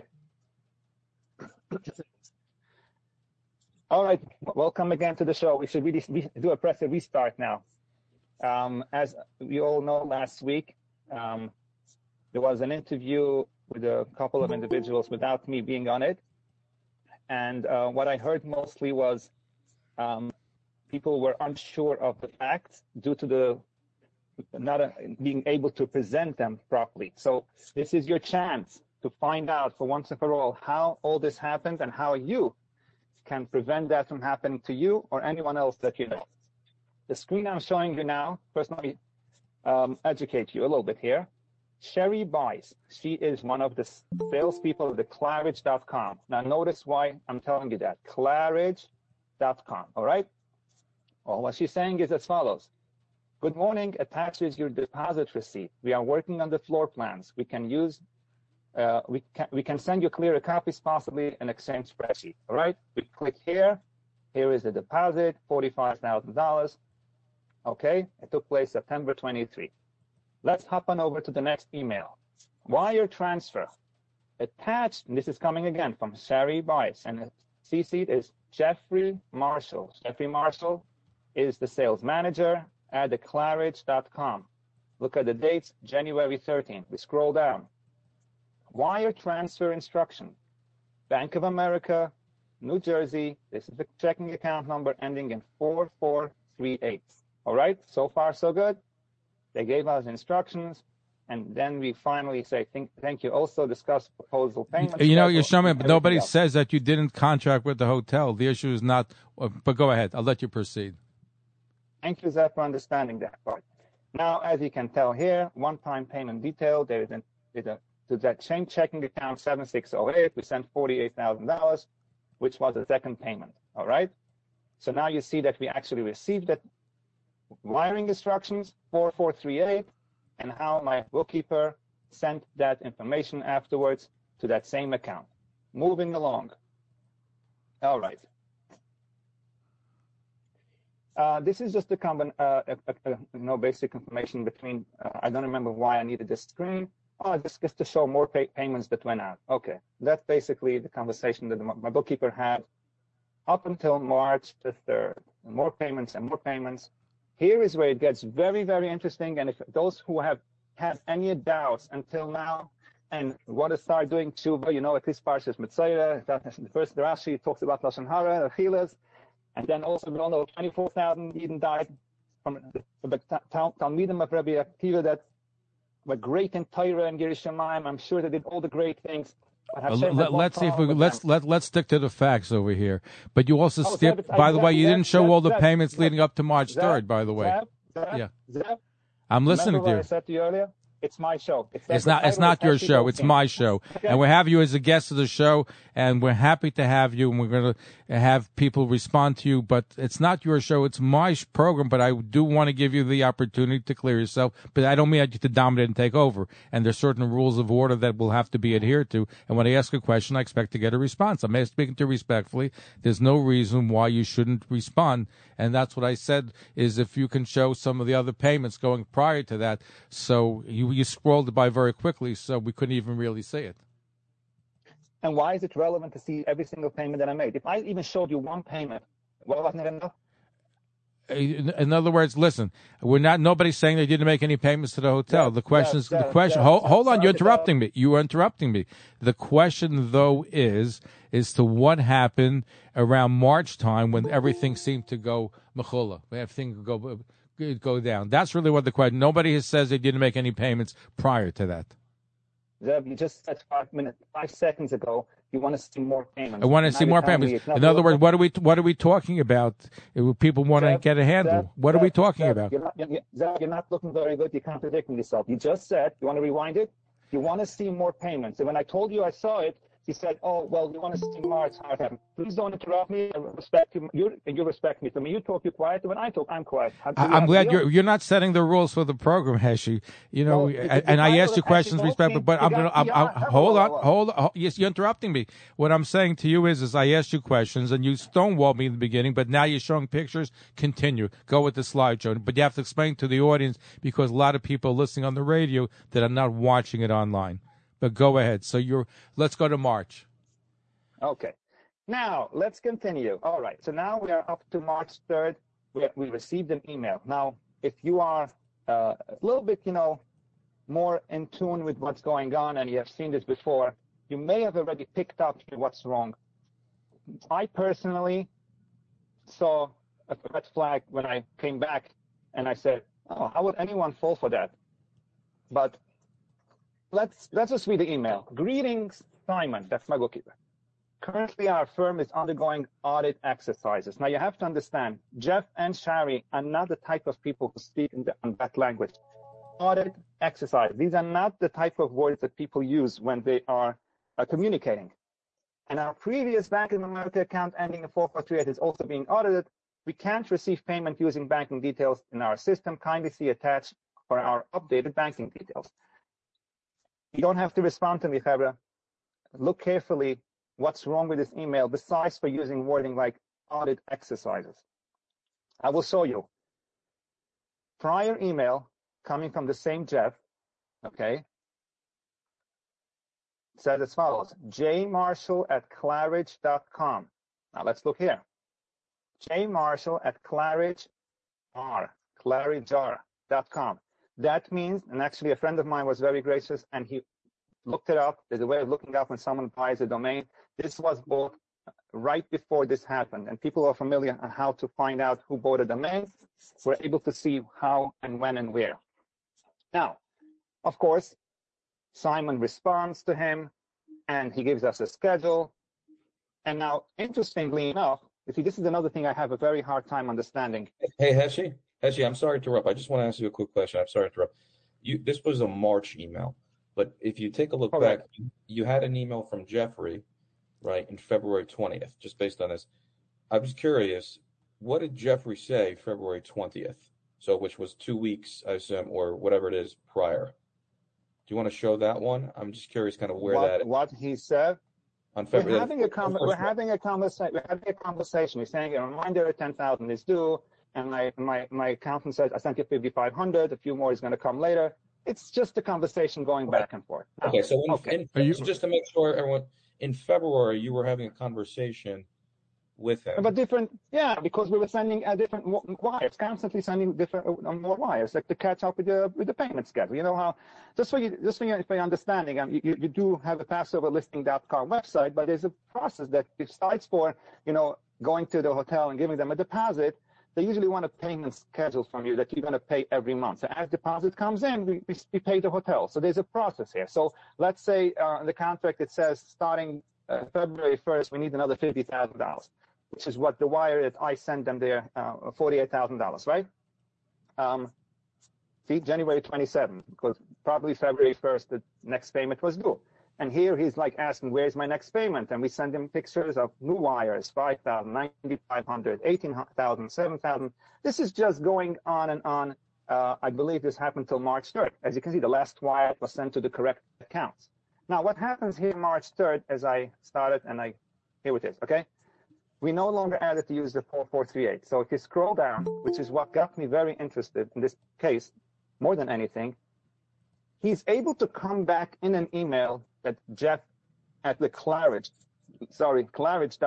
Now, if the email before has Claridger, I cannot for my life figure out how this continuation of one email into another. One time it's the scammer, one time it's it's the hotel. So let's scroll down to the attachment. Apparently, it's all the way in the bottom. Oh, here we go. Please see attached and get back to me upon receipt. This is declarator.com. And he writes back, my bookkeeper, nothing attached. So he goes and he sends us this document. Is that your bookkeeper or account? If you have an accountant or a bookkeeper, by the way? We refer to him as both. He is our accountant and our bookkeeper for the business. Not my personal accountant, but for the business, since we hired him, he was going to do the accounting and the bookkeeping. We had a deal with him, percentage, whatever. None of it. Okay, so here's where the new bank information is. PNC Bank, New Jersey, ending in 2608. And everything looks, to a person that, is watching it for the first time. This is very, very common. And it says like this. Did you get the $7,000? Because we sent the first at 7. I don't know what, I guess the payment schedule wanted 7. So he writes, yes, we got your previous payment, but all payments, he's stating again, going forward should be sent to the PNC Bank. Let's see who sent it. Claridger. And then he goes and becomes a little aggressive. What is the status for payment? Could you please forward the written details for future purposes? Okay, now, here is where he comes in very interestingly. Now he's contacting a third party, which is not me or the accountant, someone who actually is not so involved, but he's copied into the email. He's part of the kitchen staff. Hope you have a nice weekend. We're just inquiring about the amount can't read it in English. What the amount was going to be wired today so I can inform everyone, okay? Now, obviously, you can see this was forwarded to Mr. The FBI agent, the actual email. This is his name. What is the FBI agent's name? Chapman. That wasn't you. That wasn't you. Chapman was one of the people who alleged that they wanted the money back. She was in touch with the Chapman from the FBI. Which is very funny because we reached out to him right after this happened, literally a day after. And I'd spoken to him recently, and he's like, Heshy, I'm getting a lot of phone calls. I'm like, what about? I said, people are like assuming that you did something like set it up. People are having all kind of different versions of why they think I should be investigated. So you went on before a continuum. Very funny. I actually took the time to discuss it with a person who knows anything about investigation and crimes and stuff like that, because from what I hear, and I didn't see it, there's a group that was formed between a few people, and they're trying to create a drama and say that we have to get Heshy arrested, and he's a scammer and is this. And I called someone that knows a little bit about these things, and I said, is there a basis on that? I mean, there's an email here showing what happened. Maybe they didn't see it and have the right to say, hey, but can I go into a precinct and say, hey, this guy, he took money from me and he didn't deliver the product. Let's have him arrested. So if you know anything about the law, and this is directed at the people who are having a lot of, unhealthy emotions and getting all caught up in it, you don't have, and I'm trying to save you time, obviously, you don't have the right to go to a precinct and tell the police officer, oh, go arrest him without facts. Unless you have documentation. Well, people have provided that. I've seen some of the correspondence, just so you should know. Some people have written to FBI agent Chapman. But here's the question that I have for you. How much, when did you wire, you said you wired to the scammer. When did you wire to the scammer, and how much amount of money? If you notice, the email continues further. But I'm going to continue that. It's just that I want to let that person know, whoever it is that's having a lot of fun, or if you want to call it getting caught up in her emotions, unhealthy emotions, obviously. Well, I know if they lost money, they're not unhealthy. They want to get the money back. Yeah, but there's a way of dealing with things. Now, let me ask you, if I have a dispute with you, okay, and I don't like the fact that you actually have, taken my money, and I don't agree that you are right, or whatever it is. When two people argue, everyone sees their side, no one sees the other side. Do I have the right? Okay, now, I'm not a Chofetz Chaim, and I don't learn the Chofetz Chaim every day.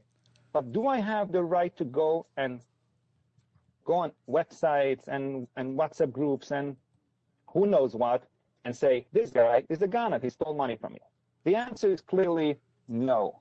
What that does is, and thank you very much for all of you guys who did it, I get all of your mitzvahs according to the Chofetz Chaim, and you get all my averos. So, by the way, anyone needing a bracha, I'm in a very good position right now to give brachas. So let me ask you a question, Heshy, because some of this goes back to past programs. If somebody program was canceled and you owe them money, and then calling you and they're not getting money back, are you surprised that they're going to law enforcement if you're not responding, giving back money from past programs? Yeah. You're stating a fact that I'm not familiar with. I canceled the program and I owed money, and the guy is going to the law enforcement for a program that I canceled and I did not pay him. Pay back money. Such a story. Well, when we open up our phone lines, I'm sure you're going to hear some of these stories because I've been getting calls all week. Did you ever cancel any programs for not just Pesach, any time, any Shabbat? Did you ever cancel any programs?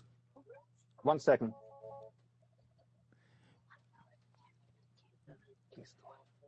Did you ever cancel any programs? Sorry about that. So the answer is as follows. I didn't necessarily choose this question. It's interesting how when you ask me a question, I'll answer it, not with a question, but we'll just have to start with a little history about how this business came all about. When I started, and you asked me about my song before, because you said you're going to play it on air. I don't think I was going to, but you interrupted me, so I didn't get a chance to play it. It's all right. It's okay. It was just cute. I wanted you to sing, but if you don't want to sing a song, you can sing here. Here's the thing. So I was doing a little singing. I was doing marketing for a company, and I was doing these events. It started 8 years ago, right after we got married. Baruch Hashem, I said, I need my own business. I don't want to just be doing, running around to weddings and not being home at night, and then I was working from 7 in the morning till sometimes 8 o'clock at night doing marketing for companies. It was just a lot. But I said, let me do a Hanukkah program. This started 8 or 9 years ago when I did my first Hanukkah program. Remember, clueless about this business, clueless of what it entails, I hit it off. Interestingly enough, it was a hit enough that I sold out within a few weeks, entire program. And moving along, I tried it again, and it worked. And then the Shabbosim were going very well. Then I tried the Shavuos. We're going back now, like 7 years ago. It's something that you have to learn, obviously, to know, is that you have to be a little more established before you go into Shavuos or Pesach or any Yom Tovim, because people need to trust you more. You see, Shabbos, 24 hours, 48 hours, you're not happy with the food, you're not happy with the hotel, you're home. Yom Tov, no one is really looking to get an experiment here on a new program. So yes, I did try Shavuos many, many years ago. We didn't get any sign-ups, maybe I would say 5 or 6. So I don't recall anyone ever coming to me and say, you owe me money from that, because I don't owe anyone anything. I just gave them back their deposit, and the program didn't work out. And from then until now, we did hundreds of programs. And I'm not quite understanding your claim. Well, here, first of all, you say you've done hundreds of programs, but I've heard, first of all, what Yossi Zablocki said was you canceled the program, you transferred people to his hotel, and the money never cleared. I'm just telling you what he said on the air last week. You watched the program. I'm not telling something that you don't know. Now you're talking about Mr. Zablocki, which I introduced earlier to whoever was listening. You brought on 2 people who had beef with me. You yourself said it when you started the conversation. Yossi, I heard you had something to do with Heshy. You want to give me your side of the story. I don't know the exact language about use, but go ahead, yes. I listened to it, and anyone else wanting to listen, it's recorded, right? You used the language to get him to say his story without me being there to defend myself. The fact that he has a history, which is not something that is new to you, because you have known him for 25 years and has given you free Pesach for your family for 25 years. So you obviously have... You're making assumptions, but go ahead. You don't know all the detail. You're making assumptions. I've been going 25 years. I know how long I know him, and he's going for Pesach every year. But I'm glad that you know all those facts that you're spouting out right now. But that's not the fact. But go ahead, continue. You're making assumptions. Do you want to tell us the truth? Do you want to tell us he didn't get a free Pesach from him or not? You don't know what the rules. And it's not free. I pay for it. So you gave him some ads on the radio. I know this business. You don't know all the detail, but go ahead. It's not important. It's not important. It's not. But the fact is, and when we open up the phone lines, there are other people at other programs. There's more than one program that was canceled. You see, Zev, you're doing it again. You made a statement about Zablocki, and as soon as I confronted you about that, you're jumping to other people. I'm not jumping. He's one of them. Did you make a deal? Did you make a deal? Hold on one second. Did you make a deal with Yossi Zablocki that you're going to send people from a program that you canceled to his hotel? Did you yes or no send people from your program to his program? So as I said earlier, I did not want to make this show about Zablocki. I just answered the question. Yes or no? Did you send people to his program? If I were to answer you that, it will get us away from the conversation that we are. It's a yes or no answer. Yes or no? Did you send yes or no? It's not a yes or no answer. I disagree with you. You see, there's a yes or no answer if I ask you if it's light or dark outside. This is not a yes or no answer. You went and you took on 2 people knowing I had beef with them to make me look bad and get yourself ratings. Zev, don't go there. Don't tell me where to go or not to go. You didn't answer the question. Facts. The answer, I will answer it as soon as I'm done, because guess what? I have some news for you. Most people are not interested in this garbage. They just want to see what happened. I don't want them to waste their time. I want to get this off. And if they're still interested for the fun of it, or because they feel they need to know really who Zablocki is and who Ruben is, they will have a chance to do it a little later. Is that okay with you? Well, we're going to first break for commercials, and we're also going to bring the judge on as well, and then you continue your presentation, and we're going to take some phone calls as well. So those that are just tuning in, you listen to a special presentation where we're exploring what happened at Atlantic City at the Claridge Hotel, where there was supposed to be a Pesach program. The program was canceled. Heshy Goldstein, the proprietor of Ari Hospitality, is alleging he is the victim of fraud. Others alleging that they were defrauded. We're trying to get to the bottom of that. And we're speaking to Doni Schwartz. He's with Passover Listings. Anything Passover, they are the ones to go to watch online. And in just a moment, we'll introduce you to former Judge David Kirshblum. He is a lawyer, and he's works with people and works with situations and telling people what to do when they're trying to retrieve money or when they go to hotels or vacations if things don't work out. He will join us in just a few moments. We're going to be right back. Don't go away. You're listening to the Talkline Network.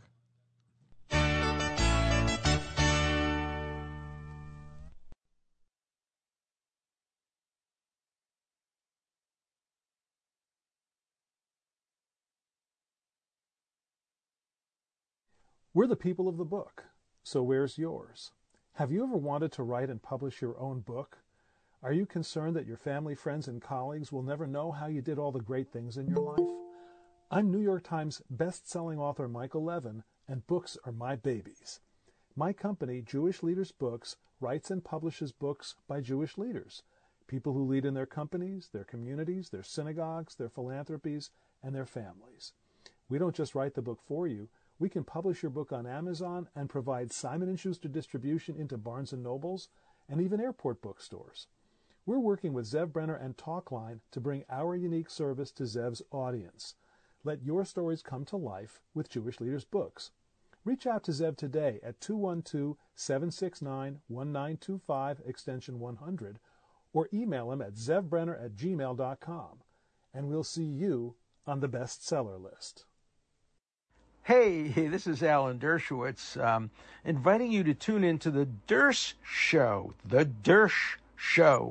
where we discuss the most important issues of the day. You know, the Dersh Show, all that's missing is the wits, and that's what I need you for, to provide the wits. We broadcast Monday through Thursday evenings at 11 p.m., courtesy of Rumble on WVIP 93.5 FM HD2, TalklineNetwork.com, and our 24-hour listening line at 641-793-0382. Please join us on the Dersh Show to really get a grasp of what's going on in our world today, and you'll hear it directly from me through my lens, which you know is always going to be your lens. So thank you.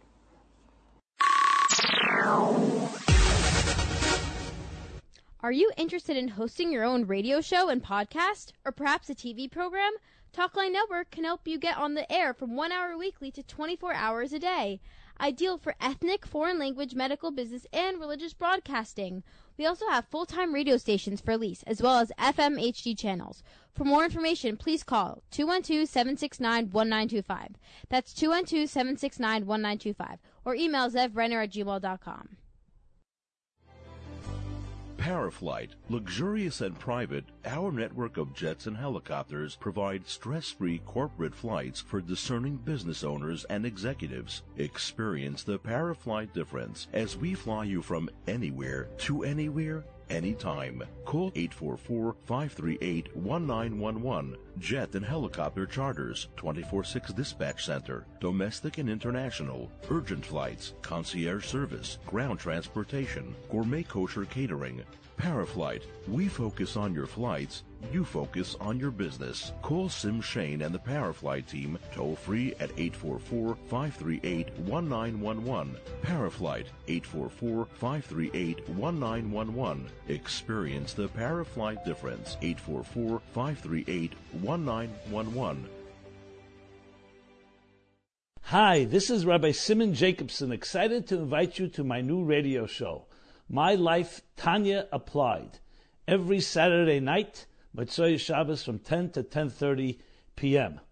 on WSNR 620 AM and online, TalklineCommunications.com. Please join me for this exhilarating journey where we will apply the deepest teachings of Torah to our personal, emotional, and psychological lives. Pesach just ended, and I know that you're looking for real, honest reviews of how these Pesach programs actually were. And there's only one place to do that, and that's on PassoverListings.com and on the #1 Facebook group out there called Passover Program Reviews. Check it out and provide comments and feedback, and enjoy. You're listening to Talkline with Zev Brenner, America's premier Jewish broadcast on the air since 1981. And now, here's your host. And we're back. I know many of you are watching us on YouTube Live, so we are on YouTube Live tonight, and we're on many different platforms. And we're looking at what happened at Atlantic City Claridge Hotel. You've been hearing from Heshy Goldstein, the proprietor of Ari Hospitality, and Doni Schwartz is with us with Passover Listings. And we welcome right now a retired judge, Judge David A. Kirshblum. He is not only a retired judge, he's also spent 24 years on the family court bench, including presiding over a case including Puffy Combs, Al Pacino, Mick Jagger. He's written decisions that have been affirmed by the New York State Appellate Division. And we were spent together Pesach. So welcome, Judge, to the program. You've been watching and listening to what's happening. What are your thoughts? So I have many, and good evening to everyone. Mr. Goldstein, I'm certainly not going to be a prosecutor tonight. I'm just going to tell you how I see it, and hopefully you'll take it within that context.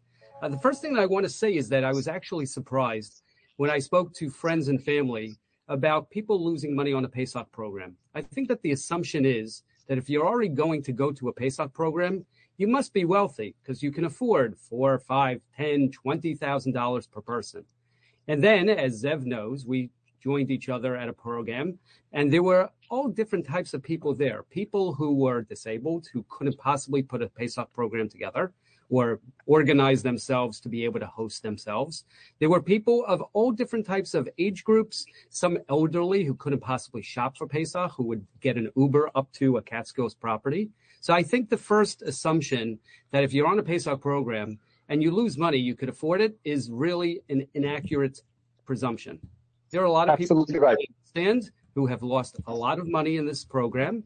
And therefore, I think my first suggestion, and again, Mr. Goldstein, notwithstanding your position, which I'm not sure I understand, that this is a very good lesson. I use all the time the words Musar Haskel, that anyone in the future who is going to be looking for a program should do their due diligence. They should vet the program. I think the Passover listings website is a useful one. And there are programs that have been in existence for a long time, and then there are some that are newer.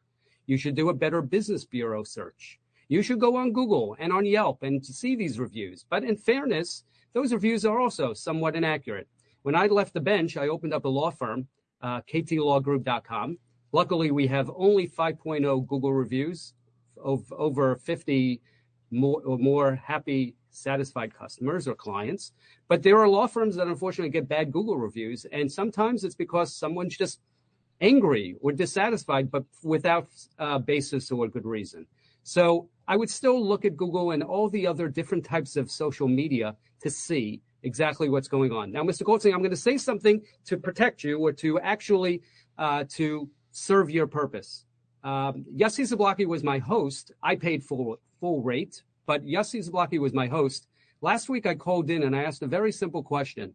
If he knew that you were so bad, if he knew that you were so corrupt, if he knew anything, that just as his program, the Destination 613, was being advertised between all the different medians, whether it's on the radio with Zev Brenner, whether it was Five Town Jewish Times, Jewish Press, etc., why then, and I don't believe, and I'm not a Rav, my father and grandfather were, why would he not then go out on a limb and say the Heshy Goldstein program is a corrupt, bad program, don't go on it because of the following reasons? I don't think that anybody did that to you, Mr. Goldstein, and for all intents, I think that's why you had as many people as you do.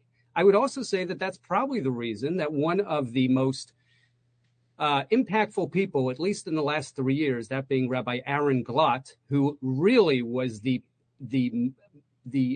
best resource for COVID-related issues. If you went on Saturday nights, Motzei Shabbos, in the heart of COVID, and went on the Young Israel of Woodmere's website and listened in, thousands of people were listening for his guidance simply because people didn't know what they could do in COVID. He was one of your scholars in residence. So I would assume that between him and Yumi Lowy and all the other people who were supposed to be staffed by you, that they relied on you and they did so for good reason. So for all I know, you haven't been judged to be corrupt. You haven't been judged to be guilty of anything. But in fairness, if you would allow me to, and I don't want to take over we get back. So what do you want to say, Judge? So I would just suggest to Mr. Goldstein, there are certainly questions that should be asked of you. And I will tell you, if you were in my quorum in those 25 years that I was on the bench, I would bang the gavel. I'm actually in my office right now. Where's my gavel? And I would bang it. And I would say, I direct you to answer the question because you are evasive. You are very verbal, but you're more combative with Mr. Brenner than you are responsive to his queries. A timeline is not something that you have to start pulling up all these bills. He asked you a simple question. What is the timeline from the point of origin of you securing this program and onwards? I want to say one last thing, and then Zev, I'll certainly stop talking. I can be verbose, as they always say, a brief in legal terms is a very long document, not a very short one. If indeed you had this program booked with Claridge, and if indeed, as I understood from the first interview, that all of a sudden they didn't get their money and they closed you up, you also, I believe, said that they already then booked the entire hotel to another program. So I would tell you that one of my side businesses is that I do trip advising. I'm a Dan's dealer. I went to Dan Elliff's program years ago. I'm a big frequent flyer guy. I don't really understand how your program went to the side and all of a sudden the Claridge was able to book all of these hotel guests in record speed to replace because all of a sudden your program wasn't going forward. And so I'm going to ask you two questions. Can you show us that the Claridge did that? And number two, can you show us all the receipts for all the vendors? I assume you had food. I assume you had contracts with Yumi Lowy and all of your musical staff. You had with all of your ritual staff. You had with all of your other staff. Can you show that? Just to show that this program was ready, willing, and able to participate, take people's money, and provide a service. And I'm just going to say one last thing to you, Mr. Goldstein, that I hope you're going to take for the right reason. What bothers me the most, even more than the people that lost the money, is the fact that there are a lot of non-Jewish people who are affiliated with programs. My law partner went to Cancun. She told me that the amount of staff that her program had was vast. So you have possibly hundreds of people that are also expecting to be employed and earn money because of your program. And I hope that this didn't create a Chilul Hashem. So to all, I say, be due diligent, vet, make sure if you're going to send a Zelle, I sent a Zelle to Yossi and I said, I want a confirmation and I'm going to give you $2,000 at a time. And each and every disbursement, he then responded with received confirmed. So these are the suggestions. If you want to know for the future how to work it out, ktlawgroup.com. And I thank you for your time. Thank you. Thank you, Judge. Hang on. Heshy, you want to respond to what the judge had requested? Hi. Thank you, Judge. Much appreciated, by the way. And I have to say, I like what you said. You had a very good, you made a very good point. If I was that bad guy that Yossi portrayed me last segment, why wasn't it that he didn't go out about to say, stay away from Heshy Goldstein. He did such a, the way he said it, you would think that I pretty much did a crime that is due to go to jail for sure. I mean, he had all the facts, you would think. And what amazes me most is that people fell for it. People fell for it very, very, very easily. So thank you for that. The second thing you mentioned to me that you would stop me short, when Mr. Brenner was asking me questions, do realize that I'm not a big fan of Mr. Brenner at this point. Neither are many, many, many people listening to this show. And without going into details, he got many phone calls about it last week's segment, and he may not disclose them, and I'm not here to disclose them either. I'd be happy to disclose them because I've gotten so many people from all over the country. They're calling right now. So if you want to hear from them, I'll open up the phones in a little bit. And I'm not referring to people who have a dispute with me or are angry about something. I'm talking about people who felt that what you did last week was wrong. Do you agree with that? They did not get any phone calls like that. So if you're making an assumption again, there you go again. Was last week's segment without me being present, you taking two people who had beef with me to give their side of the story in order to create a drama and a very in order to ascertain the fact, and you had three. I called you 3 times or I texted you 3 times to come on the show, and you chose not to send me. And I also told you, if you hold on, you see, there you go, interrupting me again. And then I also said to you, if you don't want to appear on the show, if you want to bring an advocate on the program to advocate on your behalf, I'm happy to put them on. Did I not tell you that? I texted you that. No, I did. Check your text. And Ruben on the phone. No, you did not. I said to you that if you want to have an advocate for I said I'm doing a program. If you want an advocate for your position, I'm happy to put them on. Did I not? Did I indicate that to you? Yes or no? I don't. No. Okay. Check your WhatsApp. You'll find it in your WhatsApp. But anyway, just getting back. I have no problem sharing it on the screen. I'll share it on the screen too. Okay. All right. This will make things easier. Maybe I missed it, and if I did, okay, here we go. Now, okay. And if you want to answer the other judge's questions, he had questions for you. Here, I want to share the screen, the conversation we had. Okay.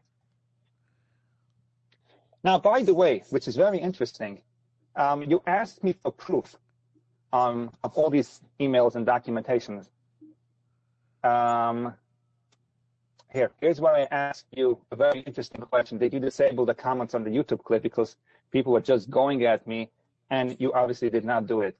There's no reason why I don't disable the comments, pro or con. No, that's absolutely. You're not the king of of exactly worrying about lashon hara, rechilas, and mitzvah. I mean, I'm glad you're the arbiter. And by the way, what about the people that lost money? What about the people who lost money? And in fact, if you want to hear from some people right now, including vendors from last year and other periods, they've been calling all throughout the week. Well, let's put on somebody right now. Hold on. No. You want to hear from people? You're saying. Hold on. You're making allegations. You're making allegations. You're not running the show over here. We said we're going to take phone calls when we're done with that. Now that I will decide when we take phone calls, but go ahead, you're interrupting me again. So go ahead, and you want to answer the question. The judge asked you some questions, answer the questions. And by the way, between February 2nd and March 3rd, you didn't show any payments when you did the stuff before. So was there anything between February 2nd and March 3rd in your timeline that you showed on the screen? You didn't show anything between February 2nd and March 3rd. Now, I'm going to tell you something you don't like. Are you going to just threaten by bringing on other people that I had a dispute with in order to justify? No, you're making allegations over here. You're saying that everything is kosher. I'm showing to the world here. You asked me for proof before you went on the show that the wires went out, and I actually sent you here a bunch of documents. No place does it say here, Heshy, come up because you're going to need an advocate. All you said here was nothing. I don't even see one message from you going back to 410.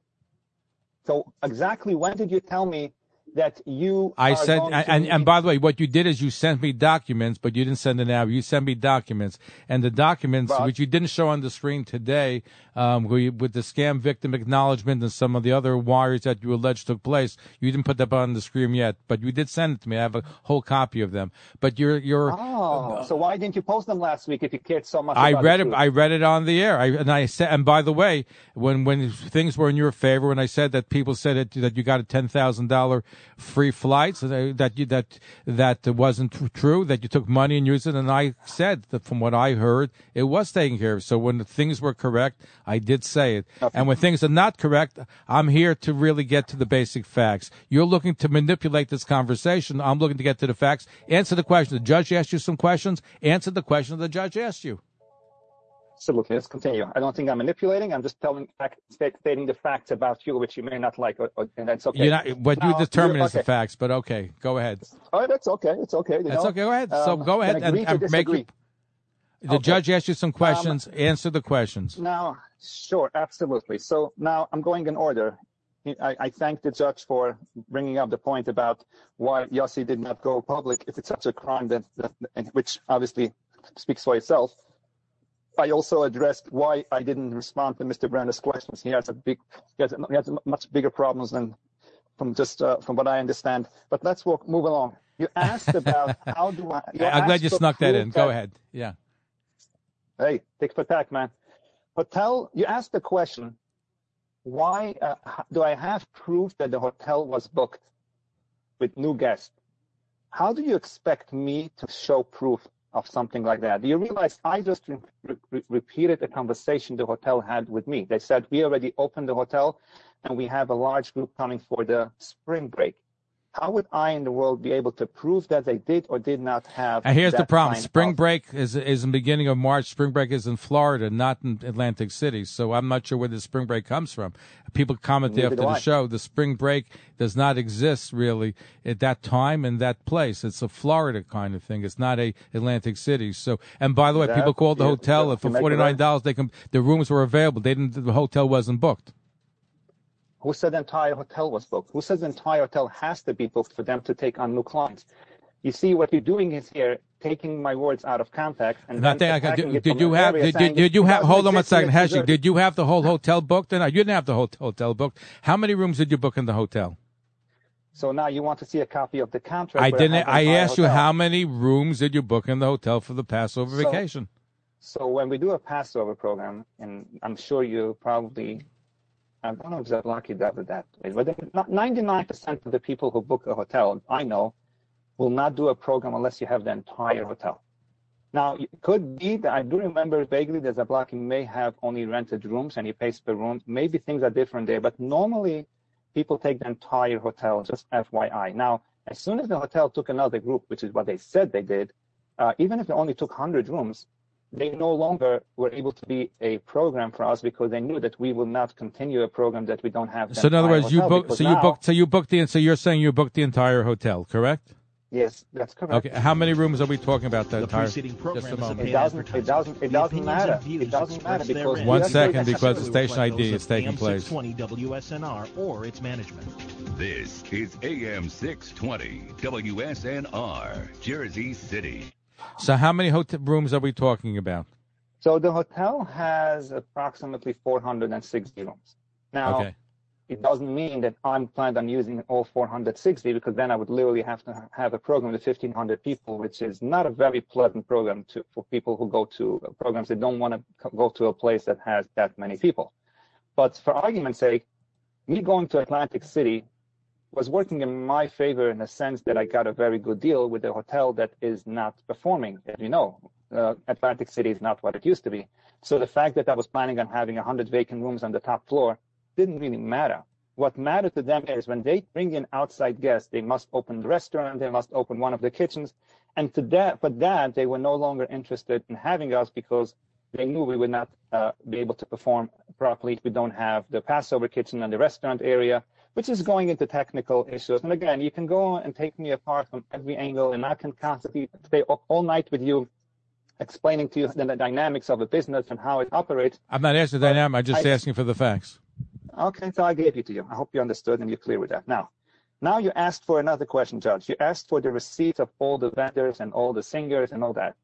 Assuming I go now and I take, because I had, I believe, Uri Davidi and I had the Chicago Boys, and I can pull it up on the screen. I can show you. I go into Zelle or whatever, and I'll show you a few.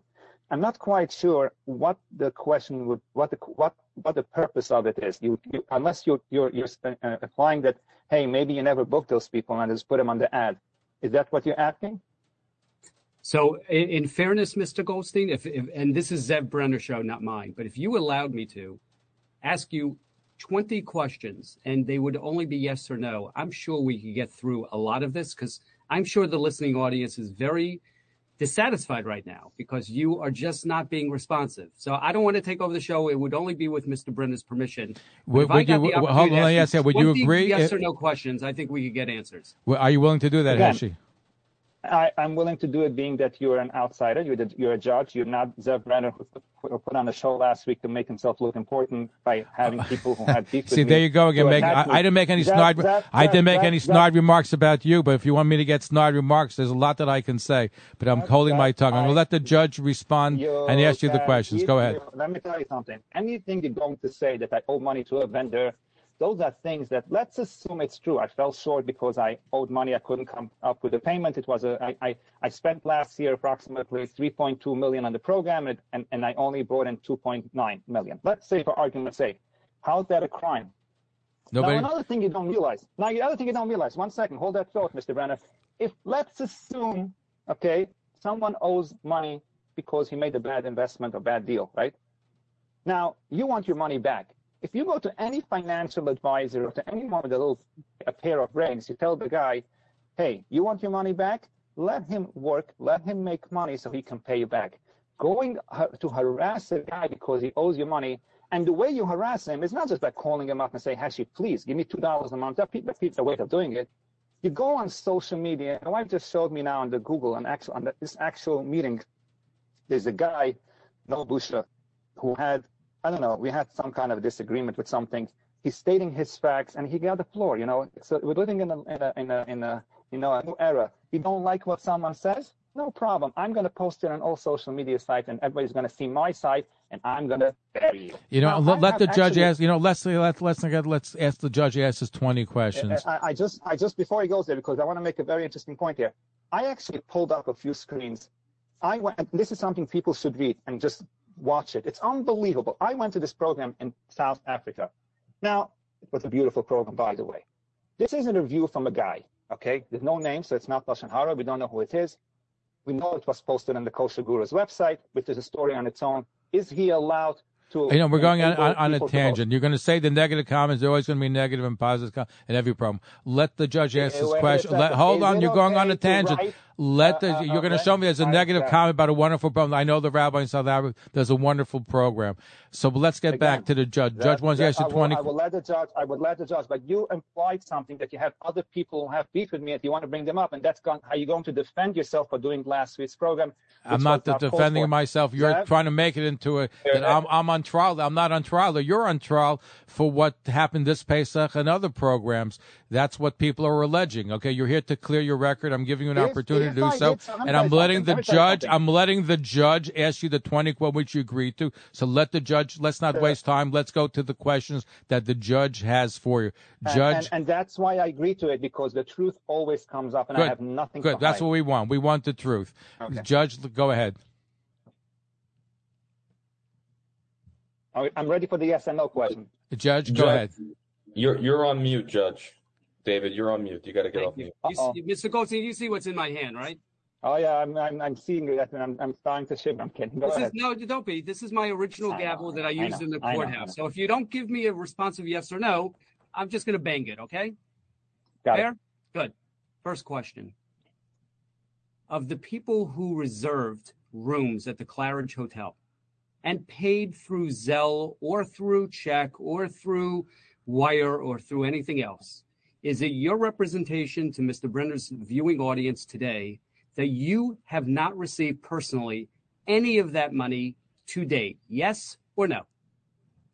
That is correct. Yes. Yes, you have not received any money. Thank you. Number two, of the people who have paid, did any of them to date get any of their money back yet? Yes or no? No. Okay. Did you have a financial loss yourself based on you contracting with the Claridge Hotel? Yes or no? No. Did you have a investment bank or any type of underwriter that financed your securing a contract with the Claridge Hotel? No. Did you have a financier or a private person that underwrote the cost of the Claridge Hotel, the catering, and all the other vendors you needed? No. Okay. Mr. Goldstein, with regard to the story, I'm going to tell you what I understand the storyline to be. I want you to tell me yes or no, that is an accurate recording of the story. Fair? Okay. Okay. You advertised this program in Atlantic City at the Claridge Hotel. You list all of these entertainers, all of these scholars in residence. I believe you even advertised the fact that it's being kosher catered. Did you have all of those people contracted for services to be provided to the hotel guests? Absolutely, yes. You can call them, each and every one. No, I'm not calling anyone, just yes or no, sir. Okay.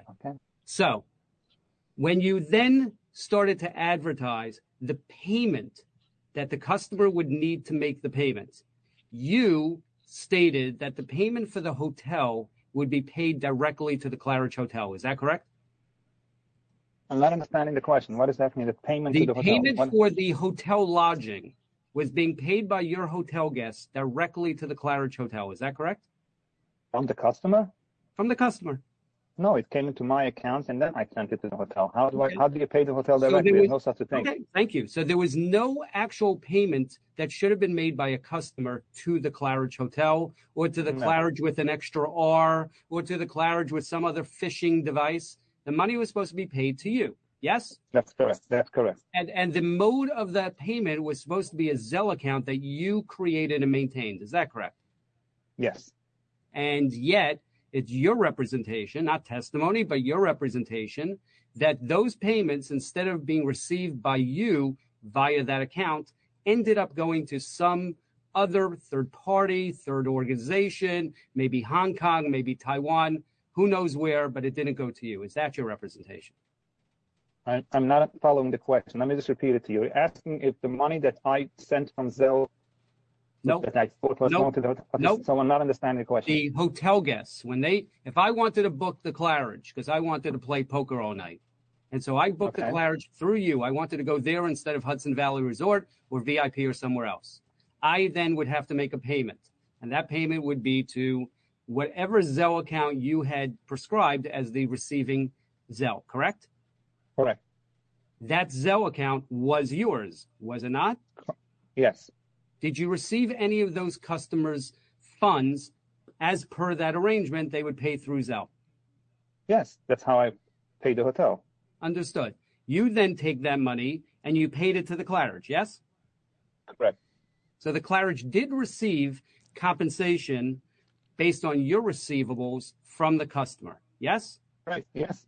And have you demanded refund of the money you gave to the Claridge because they took those rooms and sold it to somebody else? So this is a question that I don't know if it's should be discussed on air. You have to understand there are many ways of looking at it, and it has to be dealt with in from. Let me give an example. If you have it was a yes or no. You promised a yes or no. Okay, so you're asking me if I have a claim against the hotel. The answer is yes. Have you put in a claim against the Claridge Hotel? I have not done so yet. I see. And we're now 2 weeks past Pesach. You went abroad, you came back, you're back for at least a week, no? It's a yes or no? That's correct. Yes. Okay. Have you retained counsel to pursue restitution for the money you paid to Claridge Hotel? Absolutely. What do you think I've been doing for the last week? It's just a yes or no. Okay. I think I have 4 or 5 more, so I'm going to take 5 more. Okay? Take it. Go ahead. It's okay. Thank you. So you gave money to the Claridge Hotel. Did you give money to any other third parties from the money you collected from your hotel customers? Yeah, of course. We gave deposits for the entertainment, for whatever we felt was, you know how it works. Whoever makes the most noise gets it first. All the vendors, everyone wants to get paid first, and they want to get it as early as possible. And that's when we decide who is more important. So we prioritize. We may prioritize the hotel, may prioritize the singer. Yeah, right. What about your fish order, your meat order, your dairy order, all of your supplies for food catering? You paid that too? No. You didn't make any payment towards any of the food? If we gave deposits, we probably gave deposits, but I'm saying probably because that's something that the accountant or the bookkeeper isn't responsible for, and to have the deadline when we need to give those payments. For example, if the hotel was making a lot of noise and said, you better pay out by Wednesday, and we said, okay, the fish can wait for Thursday, we're not getting the delivery until Sunday, that was his call, but all the orders were in. Now, I don't know who gave it. I can tell you, for example, for the matzahs, we gave a deposit, which the guy said he's not giving back because he said, hey, I couldn't sell them. So, it's very interesting, that question, because during COVID, Mr. Goldstein, I don't have much more time, so please just answer it because I only have 4 more. So you paid catering services or food services or dairy services. You have items that you paid for in food, meat. Deposit, not paid. I understand. Yeah. It's a deposit. And those companies then have your money, and they should be providing goods based on at least the depository amount, correct? I don't know, because as I said to you earlier, the matzah guy that I didn't care about the matzah guy. I'm talking about dairy, I'm talking about meat, I'm talking about poultry, I'm talking about fish. I don't know the answer to that, I'll be honest. Would you agree, Mr. Goldstein, that if I personally, with Mr. Brenner's assistance, arrange with Tomchei Shabbos of Flatbush, of Long Island, of anywhere else, that they would receive food items that you've already paid for, that those providers owe you, that you would donate it to Tomchei Shabbos? Yes or no?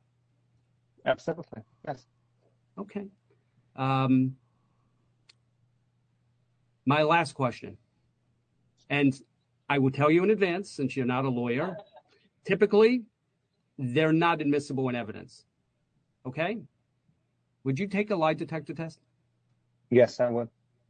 So if I arrange one in my office at 510 Hempstead Turnpike in West Hempstead, New York, and I did it for, say, Wednesday of this week, you'll come to KT Law Group for a lie detector test? I'll be there. Thank you, Mr. Goldstein. Okay, those that are just tuning in, you just heard some questioning in his professional capacity, right, Judge? He's been doing it for many years. I actually like them. It's very to the point, and but again, let's make it clear the air here. There are people out there who are angry with me. I mean, I totally understand you, and you're definitely caught up in your emotions. But you do realize I too have emotions. My family has emotions, and we dealt with a much larger disappointment than you did. Now, again, I'm not judging you for going online and writing all this garbage and continuing to do so if you are still doing it. But as I say, there are other ways of expressing your emotions that doesn't involve, you can be a frum Jew and go to keep Shabbos, keep kosher. All of a sudden, there's a mitzvah called don't speak bad about another person, don't say things that are false, and don't be chayshit. All the things all of a sudden, because you're so upset, they no longer matter. I have yet to find a Rav to tell me or anyone it's okay to go and slander Heshy Goldstein because he didn't deliver the program and he can't show the documents. And if he did show it, well, we have another question about this, and continue to go on. The only time I think, and correct me if I'm wrong, if any Rav there who knows the halachas, if someone that I owe money and I didn't pay him on whatever reason, if I didn't have the money, if I didn't want to, and we go to Beis Din and the Beis Din says, Heshy, you owe this guy $700. Are there any Beis Din proceedings against you, or have been regarding? I will. Can I address it in a second? As soon as I finish my finish point, and then address that question. I will get back to it. Yeah, I would love to address that. Now, I say I don't owe him the Beis Din Paskins rules in his favor, and I owe him the $700. Now, what we don't know is, can I afford to pay the $700 or not? But the guy got now a ruling stating that Heshy owes me $700, and now he's going after me to find out if I have it or not because I didn't pay it. So I don't know what goes on, what the halacha would state after that fact, but I'm assuming if he goes to the Beis Din and said, hey, Heshy has the money, he's refusing to pay me, maybe then the Beis Din might say, and say, hey, you have the right to publicize and let people know that he is not paying up a bill, that the Beis Din has been in your favor, and we know he has the money to pay it. Unfortunately, such a story doesn't exist. It does not exist because I can tell you, out of the past 8-9 years that I've been doing it, and I had, you have run-ins, unfortunately, especially if you do it on my scale. This is my only parnasa, so I may sometimes do 15, 16 events a year. Some my events are usually 600 to 700 people, sometimes 1,200 people. I always like to say, if I do an event for 950 people, there are 950 opinions. But let's get to the question. We're going to break. So, do you have Beis Din proceedings against you? So let's assume someone wasn't happy with the food quality, or someone wasn't happy with the waiter. I would usually get a complaint. Which again, it's a very small percentage. But I didn't ask about complaints. I asked about Beis Din proceedings, including investors. Have you had? You're not letting me. Because you're stalling out. You have to be succinct. You have to be to the point. So it's like you're with the judge. I am. You're telling me that people can maybe complaining. Any program is going to have people who like it, don't complain. That's not what my question. My question was strictly about Beis Din proceedings. It's the same thing. If not the same thing. Beis Din, if you owe him a bill, a vendor that didn't pay, or a staff member. Let's go. You want to talk about a staff member? But talk about a staff member.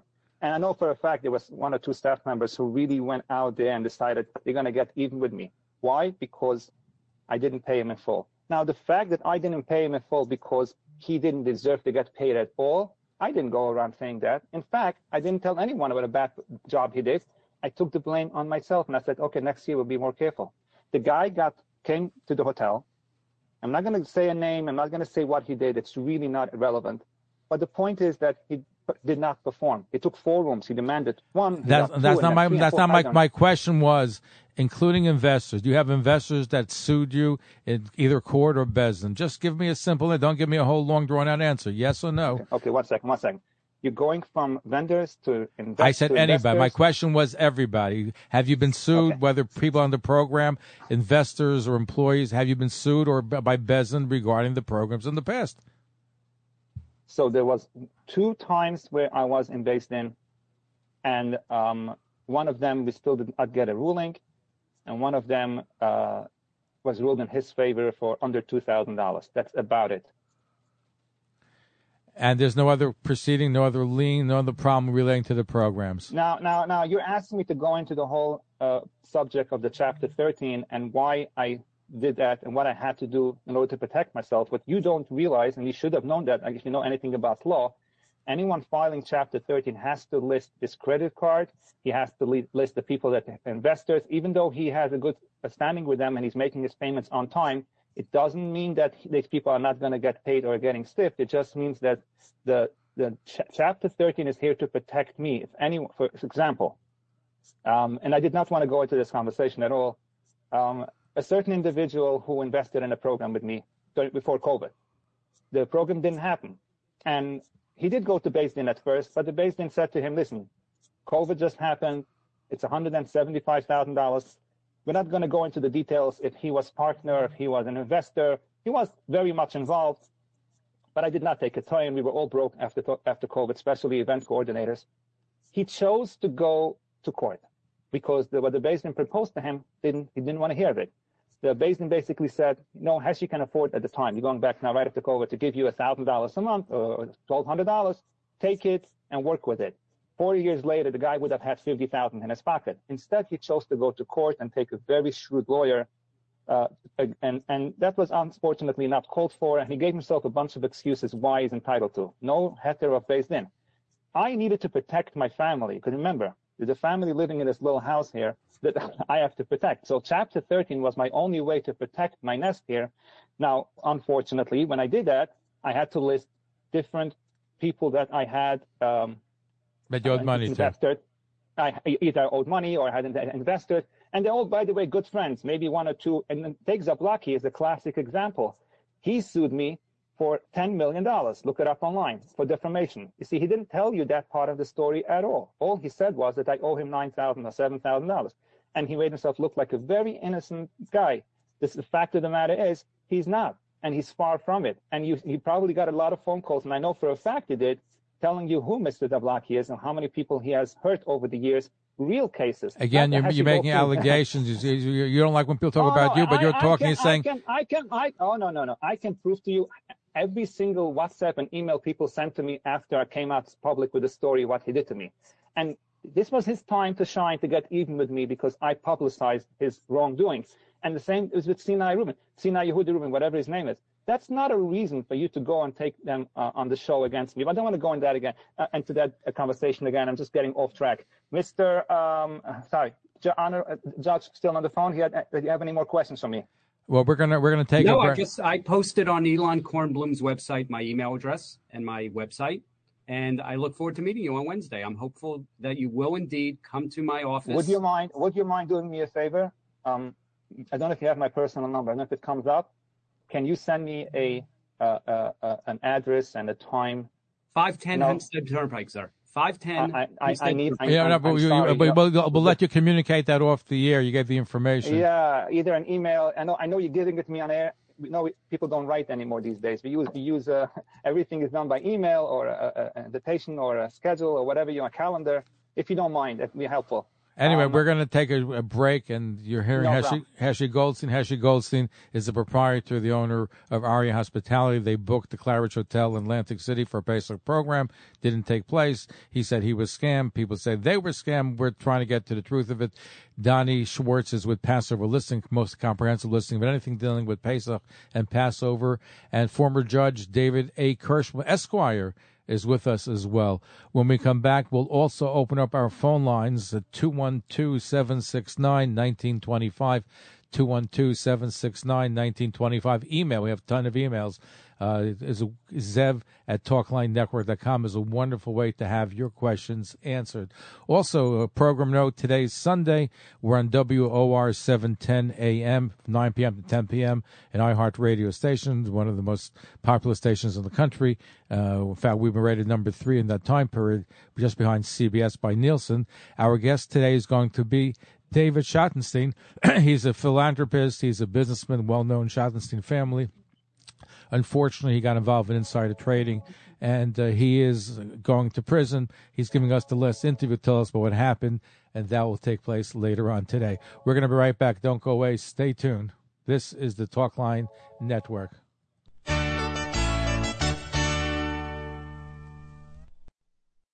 Please welcome the 110th mayor of the great city of New York, Mayor Eric Adams. One of my favorite radio shows. Always good speaking with you, Zev. Take care. Thank you, Mr. Mayor.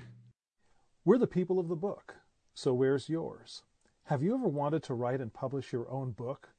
Are you concerned that your family, friends, and colleagues will never know how you did all the great things in your life? I'm New York Times best-selling author Michael Levin, and books are my babies.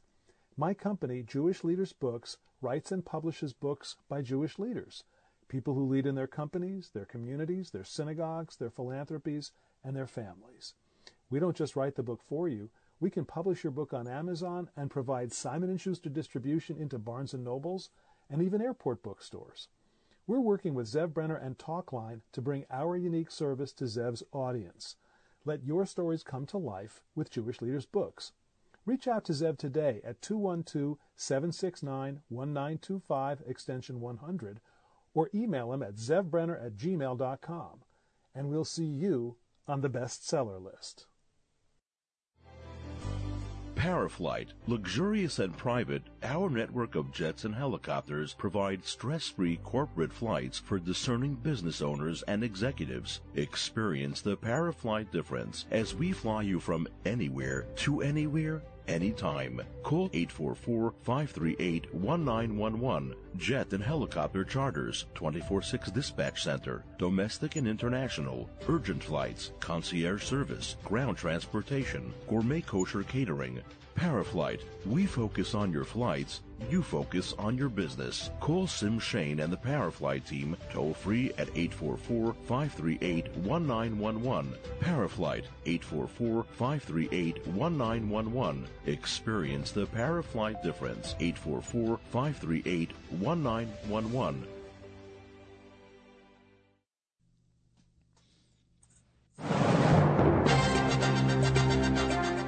The Jewish Press is the largest independent weekly Jewish newspaper in the United States.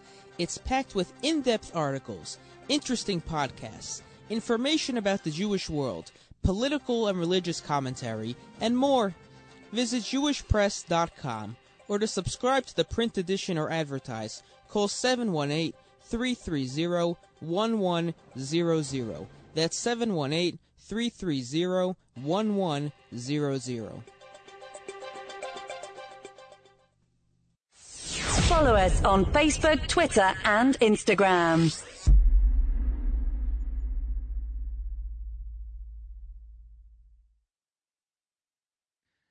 Pesach just ended, and I know that you're looking for real, honest reviews of how these Pesach programs actually were. And there's only one place to do that, and that's on PassoverListings.com and on the #1 Facebook group out there called Passover Program Reviews. Check it out and provide comments and feedback, and enjoy.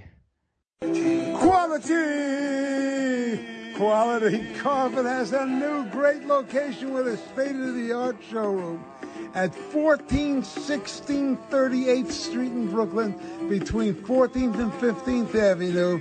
And, of course, they've got 50 years of business experience, 20 cruising trucks serving you throughout the entire tri-state area, and that's why quality is the king of carpeting. Again, their new address, 1416 38th Street in Brooklyn. Call them for an appointment at 718-941-4200.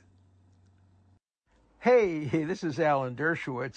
One of the most important Jewish institutions in the world today is Talkline with Zev Brenner. He is so smart, and he is so innovative, and he has so many interesting guests. I don't know what Yiddishkeit, I don't know what New York, I don't know what the world would do without Zev. So Zev, Yasher Koach, may you go from strength to strength and keep informing us and educating us and keep fighting for Jewish values. And we thank Simcha Brodsky Music for being a sponsor of tonight's show. You can find him at all the streaming and social media. That's Simcha Brodsky.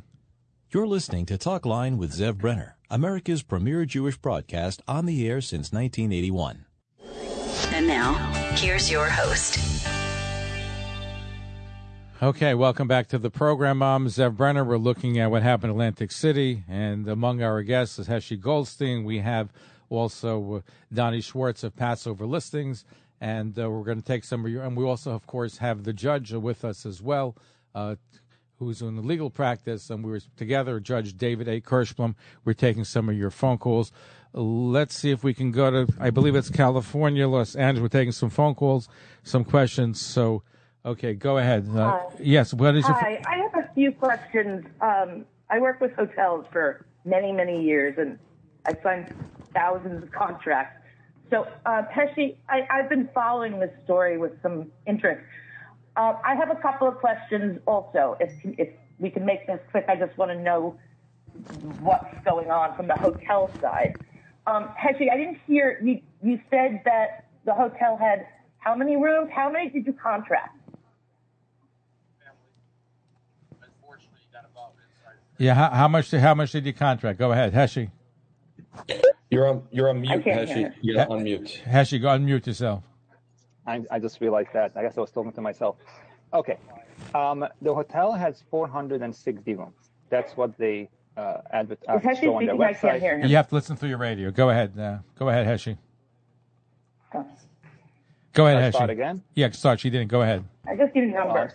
How many? Okay, so she just wants she makes it simple. Just wants a number. I think you said it before. I understand. No problem. Thank you for. No, he didn't actually say how many he contracted. He said he contracted early. He said he contracted for the whole hotel. Didn't you say that earlier, Heshy? Yeah. Well, so the way it works. I'll get there. What's the number that he contracted? So let me explain. Was it a buyout, Heshy? What was the number that you contracted? So this is a buyout, meaning to say we get every single room from the hotel, which is 460 rooms. However, according to the manager, he said that 30 of the rooms, 40 of the rooms are in poor condition, which are usually, I think, at the higher floors. And they said to me, Heshy, those 4 rooms we will not be giving you, we will be keeping them vacant. So in reality, it's a buyout with all of the rooms being assigned to us, with the exception of the rooms that are in bad condition. Now, what is the question? She want how many rooms? Is it 490? You wanted the number of rooms, right, Dorothy? 430 out of the 460. Yes, I'm trying to hear. I'm trying to listen to the others. Okay, he said about 430 rooms is what he said. 430. Right. I mean, a buyout isn't actually every room. Correct. And actually, when you signed the contract, was it you who signed it? Is this the first time you signed the contract? I know you've had partners in the past. Over the past 9 years, whenever I did an event, I always signed the contract myself. Why is that relevant? All right. Any other question? Because we have a lot of people waiting to speak to Heshy. So, any other questions? One more. He said that the food that was supposed to be delivered, because he was came the day they were going to kosher, right? So you kosher for 24 hours, but then they need to cook. So the food had to have been there. You had refrigerated trucks, freezer trucks in the parking lot. How much of the food was already there? Because you had to already start sorting it and cooking it. Okay, what you're saying is, okay, go ahead, Heshy, respond. That's a good question. It's a very good question. So the way a Pesach program works is very different than a Shabbos or a Yom Tov, like Shavuos, anything like it. We would first take 24 hours to clean, nothing to do with koshering, just to clean the hotel before koshering takes place. And you remember a lot of details that go into cleaning, as well as getting parts for dishwashers. Go ahead, Heshy, continue, yes. Yeah, so Heshy, the food was being delivered, so the hotel was receiving it. Somebody had to be communicating. He wanted to know if the hotel was receiving it. No, it had to have been. It's impossible that they hadn't. I'm going to let Heshy respond to you. Go ahead, yes. No. The way there's a timeline, just like with everything else. Wednesday was scheduled for cleaning. Thursday for koshering. Friday receiving. Sunday cooking. So where do you think? No, but I think what you wanted to know is was the food being delivered? If you're going to cook there, was it delivered or in the process of being delivered? Somebody had to receive the delivery. Correct. We needed to get and it had to go somewhere. It usually goes into a refrigerator truck or a freezer truck in the parking lot or in the back of the hotel. But somebody has to coordinate all of that. So correct. You can't just show up. It's not like going to your mother-in-law's where you show up and go shopping. Right. So you want to know where the food and what happened to the food? So there was no delivery. Yeah, I know for a fact. There's no delivery of the food. So what happened to the food? And it's not just one delivery. Hold on. Let Heshy respond. What happened to the food? We told everyone not to deliver because on Wednesday morning Wednesday 12:30 exactly is when they told us that they will not allow us to come into the kitchen. So being that the scheduled delivery was for Thursday and Friday, we just told everyone. Were they scheduled to be delivered? Yes, and what was the hotel communicating to him at that point? The hotel on when? On Wednesday? On Wednesday, going through Pesach, yes. Yeah, they said to us that they will not allow. When was everything supposed to be delivered? On Thursday. The next day, you showed up on Wednesday. They're supposed to deliver it on Thursday. Everything's coming on one day. But the refrigerator truck had to be there. I'm not following you. And the hotel had to be communicating with you. Okay, and? So that you want to know, were you in communication with the hotel between March 3rd and the day that you canceled the program? Were you in touch with them as far as food delivery? We keep talking about the hotel. There's the director of sales and marketing. They knew There's about the director of catering. You have the AV people working on entertainment. It's not just one person. And then obviously the general manager. Heshy, you mentioned something about acts of God. Did they invoke force majeure? Oh, let me respond to you. Go ahead, Heshy. So it's funny. Yeah, he did say that to me. So I believe that your understanding here, you're asking here is a very interesting question. But again, if you're not in the business of organizing events, I think you are in the hotel, but didn't you say you're part of the hotel industry? Yeah, I do conferences and so you know how it works. She knows what she's talking about. Okay. Go ahead, Heshy. Okay. So the manager was communicating with us regarding getting the trailer, regarding getting parts for the dishwasher changed, everything up until that Wednesday morning when he got a call. He got a call from the general manager. You see, there's a general manager, there's a sales manager. So the sales manager is usually the one involved on the day-to-day communication with regards to delivery schedule and having hooked up, we need special wiring for a trailer. All this was working very well until Wednesday morning when they sent out that email saying, well, you have not been making your payments and therefore the program is canceled. At that point, the whole thing fell apart. So you working towards that's not true. That's not true. Sales signs the contract, and then they hand it over to catering. Okay, so I know what you're saying. This is different here. When you do a program, a Jewish program, we do the catering. There is no hotel catering involved. There's no hotel staff involved. We take over the kitchen.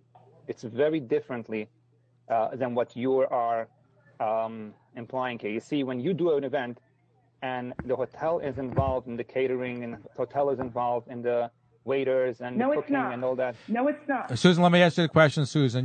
From what I'm hearing from people, food gets delivered at least 2 weeks before Pesach, sometimes 3 weeks 100%. before. You have to start cooking, right? The way he's saying it, they called and they canceled it, and that everything was going to show up in one day. You know how deliveries work. No. What if the meat shows up and the freezer doesn't show up for 6 more hours? You're going to leave the food in the parking lot? I'm not sure what your motive is here, but you're not adding up if you know the business. And I've said it with you before, and I'll say it again. The hotel manager, let's call him by his name. If you look on the email here, even though it's the wrong one, but it's Jeffrey. Jeffrey was in communication with my kitchen manager. Also, Heshy, it's exactly what you just said. So what do you mean? Correct. What do you mean, Suzanne? I'm not following. I'm listening in one there. Sorry. Yeah. He had just said, when I asked about the deliveries, he said that they were all supposed to come on Wednesday. I never said that. But usually the trucks are there first, and you confirm that they're there, and then you have deliveries coming. Yeah, she's hearing you, yes. You have somebody who works for you who coordinates with somebody on the But you're hotel basically, because we have other calls I want to get to. So what you're saying, Suzanne, in your opinion, the timeline doesn't add up because the food should have been delivered by the time, at least a week before. Exactly. And I have to go back to the beginning, which is the timeline, and I hear that everyone wants to hear the timeline laid out again, but I also want to hear, when you go over it, from the hotel side. Good. I'm going to have. We're going to get to the timeline. I'm going to ask Heshy. Go ahead. Why don't you give this time the timeline? Yeah. Thank you, Suzanne, for your call. I see the timeline. I see the timeline is something that people are asking, and I believe you also asked that. That was my first question to you, which you didn't get to. Well, you have to understand that. Oh, am I still on? Go ahead. Thank you, Suzanne. Yeah, go ahead. You have to understand that if someone goes and puts you on, talks about you on air without you being present, and you claim that you gave the person notice to come and defend themselves, and you took people who had beef with them to come out and say their version of the story without hearing the entire story, I'm entitled to say you wronged me and you wronged many people, but that's your opinion. But you want to go over again? There are a lot of people that feel that you wronged them. You scammed. That's what people are saying. So if you want to get technical, but you're evading the question. The question is simply, what is the timeline?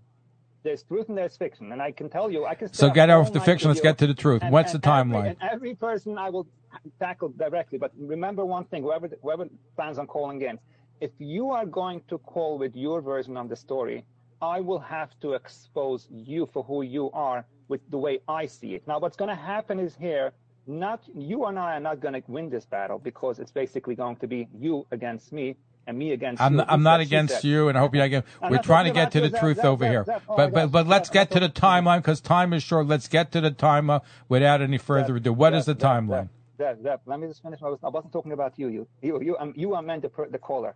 Okay. The only one that's going to benefit from this conversation is going to be the audience, who are going to enjoy the juicy and the gossip. It's going to be very entertaining.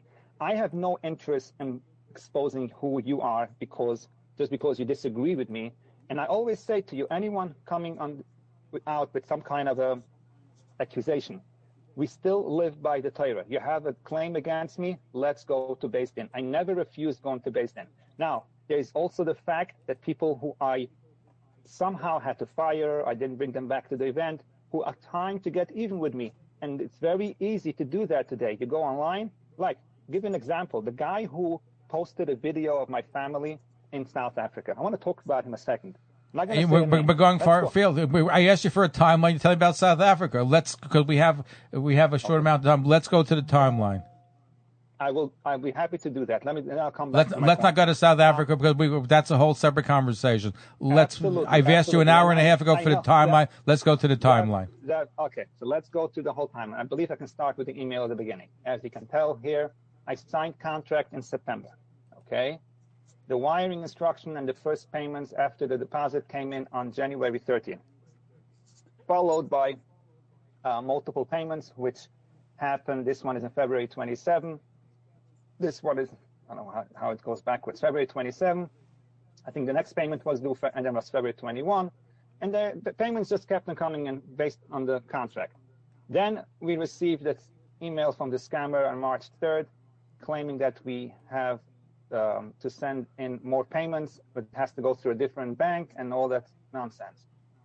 And we sent in a payment on March 3rd, and we even asked him if he received it. And he said, yes, he did receive it, the PNC Bank, but he's reminding us again, please make sure you don't make that mistake again. Well, I want to say one more time. Who said that you should make the mistake again? Claridger. You said you say you wired it directly to the hotel. How did they know that you mailed it, that you sent it directly to the hotel? The Claridger, the one that you said scammed you. How did they know? What? This is the information he gave us. So when he received money, are you saying that the hotel was in on the scam? Where are you getting that information from me? No, are you saying, in other words, you're saying that they told you that you sent it to the wrong place. You sent it to the new address, right? Isn't that what you said? They referring to the email I'm right now on, the scammer, Claridger. You're asking for a timeline, right? Right. That's what I'm trying to get from you. Okay, fine. So this happened on March 3rd, okay? Where he's telling us to send to the new account. And if you scroll down, you can see that he sent us the wiring instructions, okay? That came in when? March 5th.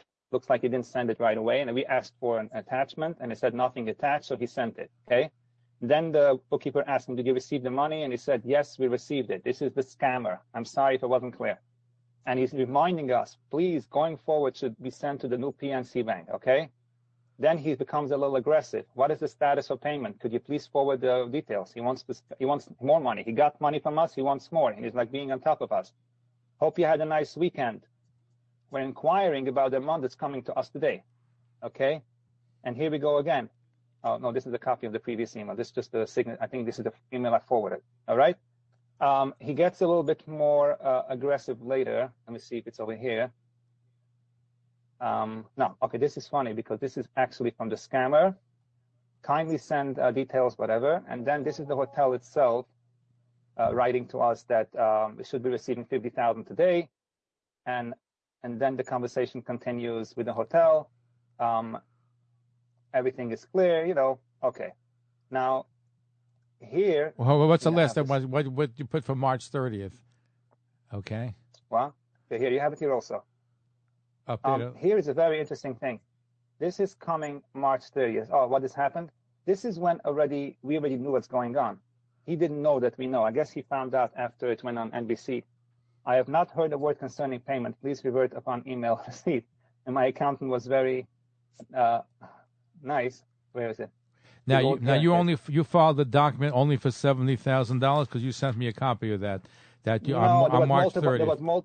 There's multiple wires that were sent. I just sent you one of them. I'm not here to, undress myself naked and go and send you every detail of every transaction and how many times I've sent wires. There were multiple wires. I sent you one, but nevertheless. No, you sent me a form that you filed with the bank for on March 30th. You were asking for proof, like many people were asking. And I sent it to you. That's all. I sent you the proof. All right, we have a lot of people waiting to speak to you. So let's. Now, I just want to. You're finishing the timeline. Where are you up to? Oh, okay. Now this is the payment schedule. Now you want to know the payment schedule. What is this? 25,000. I don't even know. Okay. Now you're asking for the timeline regarding the ordering of the food and everything else. So the way this works is we put in orders a month or two prior or 3 months, whatever the kitchen manager does. That's why he gets hired, and it's not me that does that. And he had it on a schedule that we received. Let's say on Thursday, I believe we were supposed to get the refrigerated trailers. It was supposed to be hooked up. And I think Friday we were going to get the first important delivery because Sunday is when we were planning on starting to cook. So there's delivery scheduled as of Friday and on. So Friday, let's say the important ingredients. And then we have Sunday, Monday, Tuesday before Pesach, which we were going to get dry ingredients like drinks and ice cream and whatever it is. It doesn't require for the chefs to cook on Sunday. So that is the timeline I think that you were asking. Now, I want to go back to something before you take Hold on. We have a limited amount of time. Now, by the way, you said you have 430 rooms that you contracted with the hotel. How many of them were actually sold? How many people have to get reimbursed? Is it 100 rooms? Is it 400? How many rooms were sold? How many people have to be reimbursed? So, it's a good question, and I cannot tell you I'm going to be able to give you the exact numbers right now. Approximately, is it 100? Is it 150? I do know that Wednesday afternoon, when we were already, clear that this is not happening, every room that was sold that particular week, which was, mind you, a very large number, because you see, just give me a number. Let's not get hung up. Just give me a number. You're asking a question. I'm asking a question. Give me a rough number. How many rooms are we talking about? I'm trying to explain to you the nature, because you're going to ask me how it came to that number. So let me explain to you. I'm not. First, give me the number, and then we have other people who want to get to a lot of phone calls. The phones are ringing off. And I'm more than happy to do that. But let me finish. I'm just making a statement, and there's a reason why I'm saying that also, and I'll explain to you why. So there are programs that we did in the past that we sold to larger families that booked 6 weeks in advance, 3 months in advance, and sometimes people booked already a year in advance. Believe it or not, this program was more designed for, the senior citizens or couples or with smaller families. We didn't have a lot of these larger families, which is very interesting because if I listened a little bit to last week's episode, and you had Mr. Kornbluth, whatever his name is, say that he had people with $50,000 and he was making up numbers that didn't actually happen. Most of the people were only booking a room or two, and there were no such large numbers. But you would know how many rooms were sold that you know about because a week before Pesach. So let's assume the number was 250. We gave back the money for everyone that booked that week, unless they paid by Zelle, which went to the hotel. So anyone that gave credit cards or checks. But the Zelle doesn't go to the hotel. The Zelle goes too, you said before. It doesn't go to the hotel. So the night before, people made money. People gave money the night before. The night before you canceled, people sent money to you via Zelle. Did you refund that money to the people? No, that money went to the wire. Wait, but the next day you canceled the program. The next morning you canceled the program. No. They canceled it at 12:30 in the afternoon. There were still wires going on Wednesday morning. When I say Zelle payments, that it's either two types of different payments. When a customer pays by check or by credit card, it doesn't get processed right away, and we can reverse the charges. So you're saying you had 250 rooms sold, right? By the time that happened, we were up to close to that number. Okay, but let's take some. We refunded and gave back those credit cards that did not process yet, and checks we did not deposit. Which took place after you canceled the program. You returned the money after. Yes, so we not we before, but prior Rob. to that. Okay, very good. Let's take some. Let me explain to you because it's going to give me it's going to be a problem. People are going to say, "Why not me? Why them?" Yes. Let me explain to you. So you said anybody that after the cutout, you made an announcement that you're canceling the program or the program has been canceled. So anybody that sent the money that was not processed, what you're saying is those got refunded. Whoever Correct? had sent us exactly. Even the so check that answer. Ask an answer. It's answered. 1 second. Whoever gave a check on Monday and Tuesday, and we had not deposited it yet, which was quite a large number, we did not deposit those checks. So what ended up happening is that only the wires and Zelles that were available, liquid cash that we were able to use to pay the hotel immediately to get them off our back, those are the ones who got affected by it. Now, I just want to go back a second. Hold on. Let's take phone calls because we're almost out of time.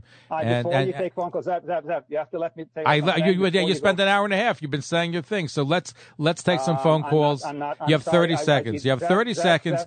Come on, because now you're going to attend. I asked you a question, how many rooms? So you gave me an answer. Fine. You said 250 rooms is what you sold out of 430. You answered that question.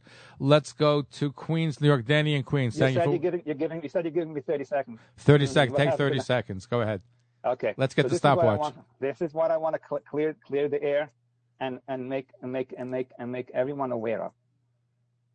If you don't agree with what I have done in the past, if you came to my event and you didn't like something, if you're a vendor and I still had a balance with you, if you're a staff member that you didn't get paid in full, or any claim you have, and even from this program, and you're convincing yourself that you now are entitled to go out and do what you have done so far and take advantage of the situation, I want to tell you that, I'm sure you know by now, I don't have to tell you that, it's wrong. I really pity you because this is not how you should be dealing with people who you disagree with. Anyone that wants to go to the entire, I never refused it, and I never. Okay, you made that point. Right. So what you said was you had 200. Hold on, you had your 30. You wanted 30 seconds. Your 30 seconds are up. We have a lot of people calling. Hold on. You made your point. Heshy, you said you wanted 30 seconds. I gave you more. You had over a minute. We're going off on a tangent. I'm sorry. I'm sorry to have to make this introduction, but I want to be clear before I take any phone call. What do you want to make that clear? The what? 30 seconds. What do you make? If you're coming on the air, which you have done already, I believe, with comments or posts or anything, and you think that you're doing the world a favor by warning the world of the monster that people should know, Heshy Goldstein, I want to tell you that I have enough people that are backing me. And I'm going to tell you one sentence. I'm going to let you go with that, and then you can take the phone calls. It's a funny line, but it's a true line.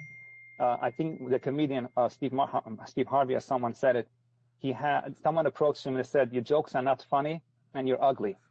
And he responded by saying, "America has over 300 million people.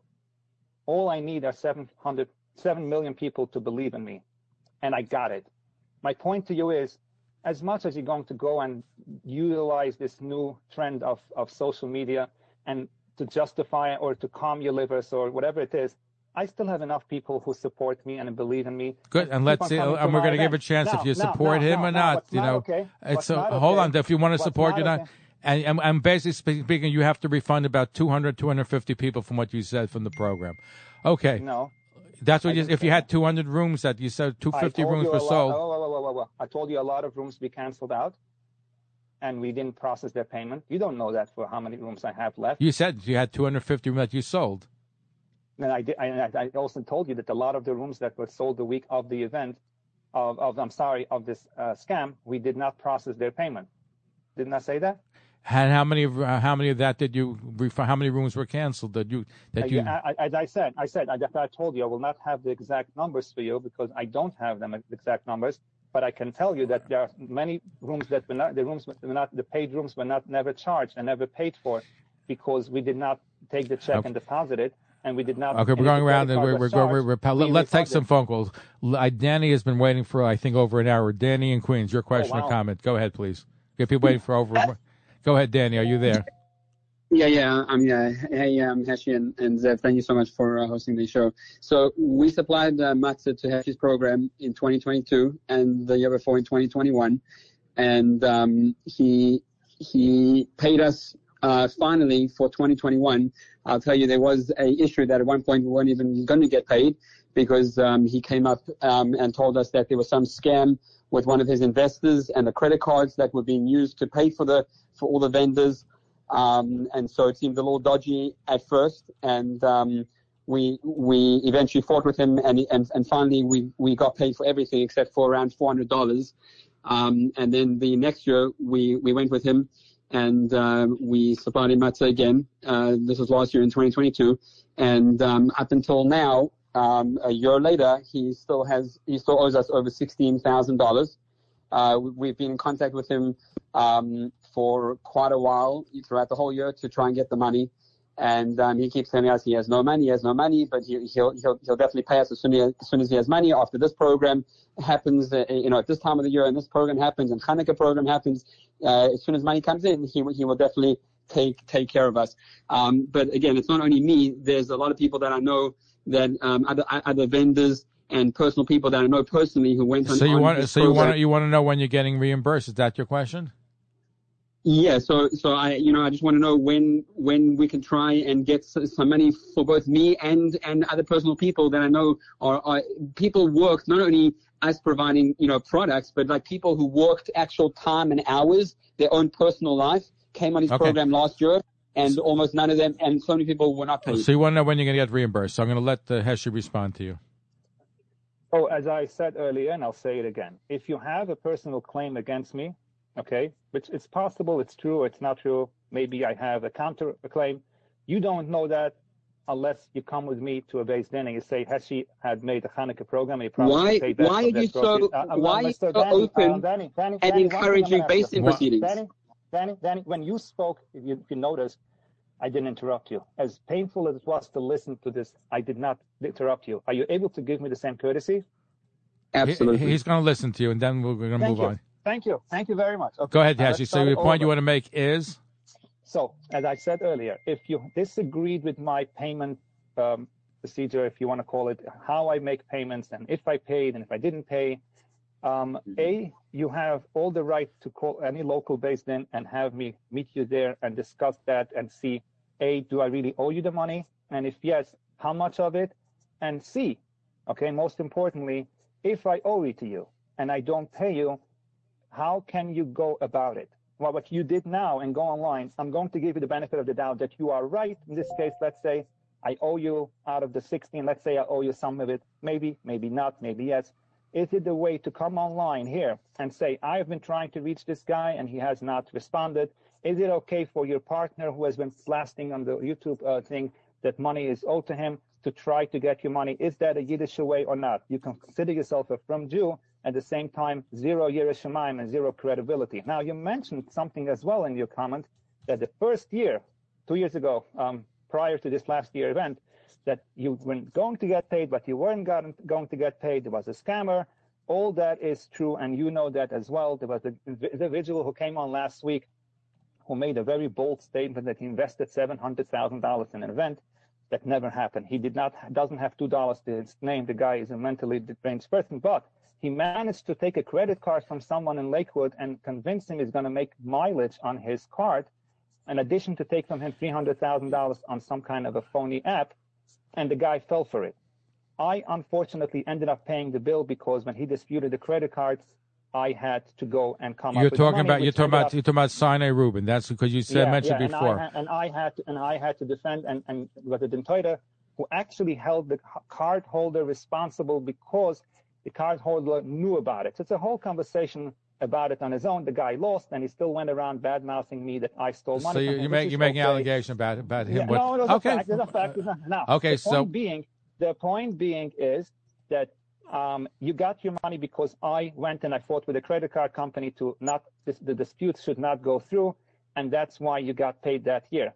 And anything that happened last year that you finally, it's a 30 seconds. We're almost out of time. So Heshy, I'm sorry. He asked the question. I have the right to answer. You have the right to answer within a short allotted time. I also mentioned that many vendors and many people. The fact of the matter is, Jersey City. Hello? Yes. So the point is, let's be succinct, Heshy. Let's be being very verbose, and we're obfuscating. But here's the question for you. He wants to know when he's going to get reimbursed. Can you give him a timetable? As I said to you earlier, if anyone has a dispute with another individual, it'll be for $1 or for $7,000 or $15,000. By him going online or using social media as a tool to try to get even or to try to bury the person, two things he's going to lose out. Number one, let's say he succeeds and I don't get to do another program, he will never see his money. He's just being stupid.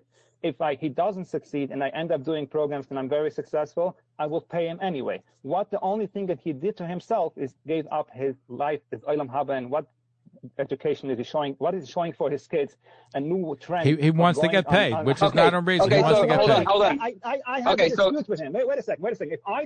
If two people disagree, and just because you have a loud mouth and you can utilize YouTube comments or like some other punks on Facebook and just Heshy, why don't you just say that you don't have the money, you're going to take care of him? That's all he wants to do. He's going to take care of him. Because who hold on 1 second. At no point.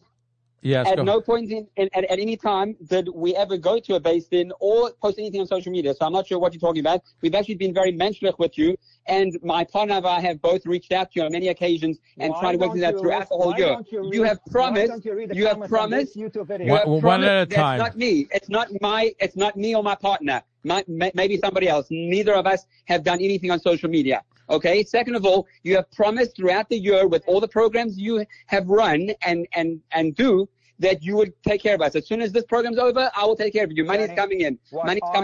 So we gave you the benefit of the doubt. We gave you the benefit of the doubt and didn't go to Beis-Din, didn't go anywhere else, didn't post nasty messages on social media because we had faith in you and we wanted to act like mentioned. But now a year later, we're still in the same boat and nothing's been taken care of. It's just empty promises. So again, you're claiming that I gave you promises. You're claiming that I owe you money. None of it. We have voice messages. We have WhatsApp. We have WhatsApp voice messages. Again, Danny. You know what's interesting about it?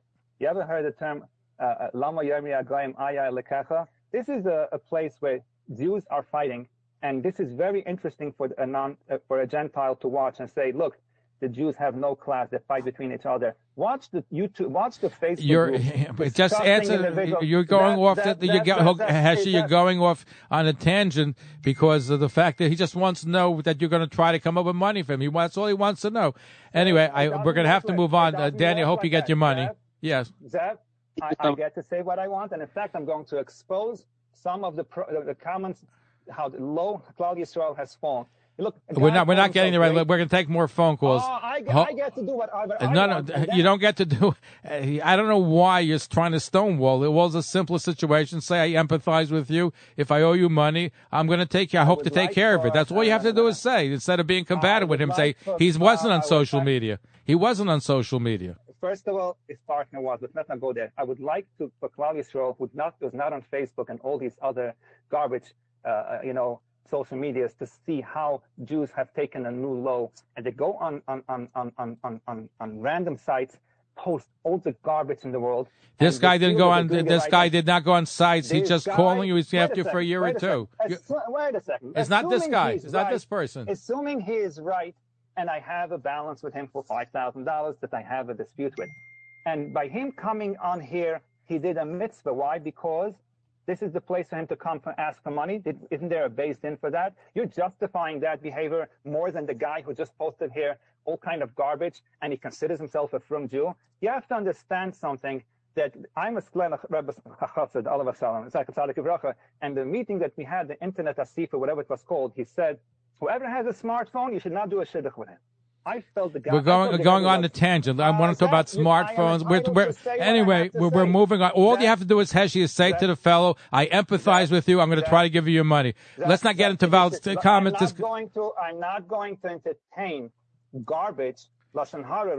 He was not on social media. You're going off on this particular person. Again, he came on air. I don't know how many people are watching it and how many people will be watching it. Apparently, a lot of Rabbanim called you and asked you to delete last year's YouTube. That's not true. No, not one Rav called me. You're making an allegation. Not one Rav called me about the league. You wanted to censor those that didn't want. You tried even less time to show you hang up on people. You know what?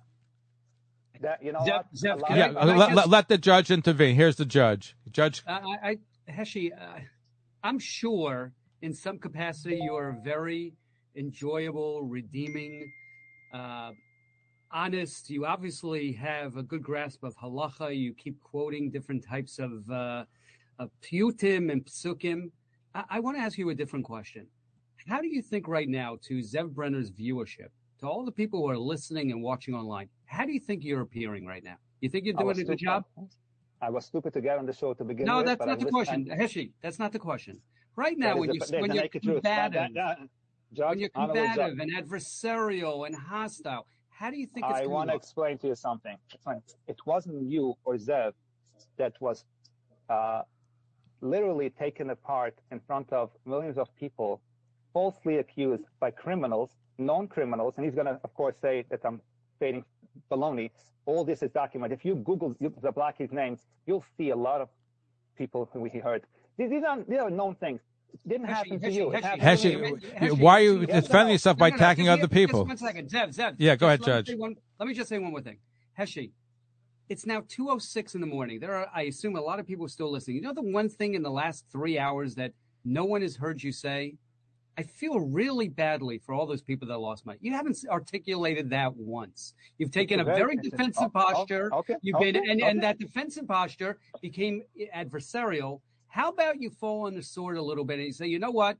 I went to a really nice program because somebody donated me airline tickets and took my family. So Baruch Hashem, we had Yetzias Mitzrayim in whatever far-off country you went to. But there are a lot of people that ended up having a really bad Pesach on account of whatever it is, whether it was your fault or someone else's fault. How about you just communicate to them right now in an open forum and just say, even if you did nothing wrong, that you still feel badly and you want to apologize. Can you do that?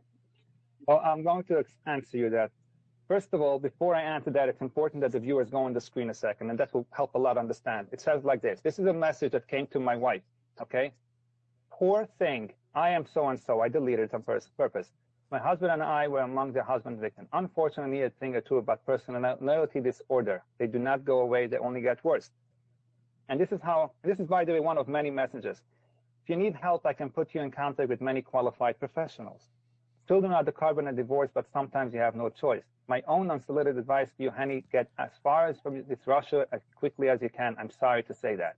This is what the new, Jewish era from Jews in America are today. Now, and again, a lot of people are not happy. Please answer the judge's question. We're going off on a tangent. Let's answer the judge's question, please.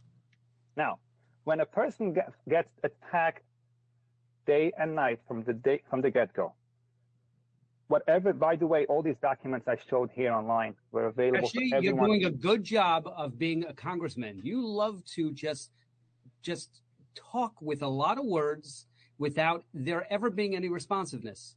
I have to tell you, you are not a very responsive person. Ask you a simple question.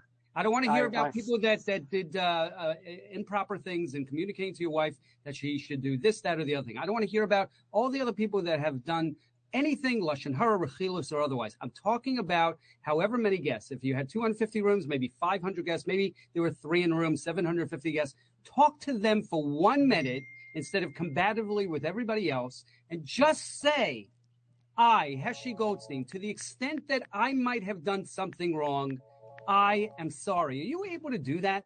Well, you can't do that. The answer is I did that in an email to my customers. No. Heshy. Now, 2:09 a.m.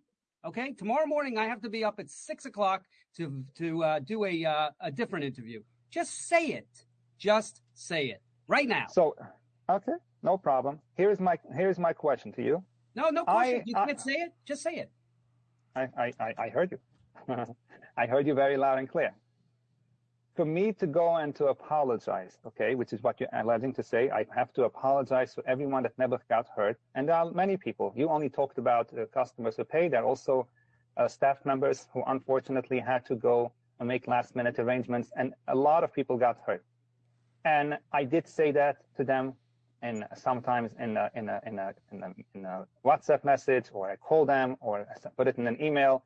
And for me to go and say, I'm sorry for what you went through again on air, is not a problem for me. The problem that I have is a guy that goes and takes himself very serious on a great kosher restaurant food in Mr. Kornbluth and says how I should have left an interview and how my video should be, and enabled for people to go and give their take, and he still considered himself a frum Jew.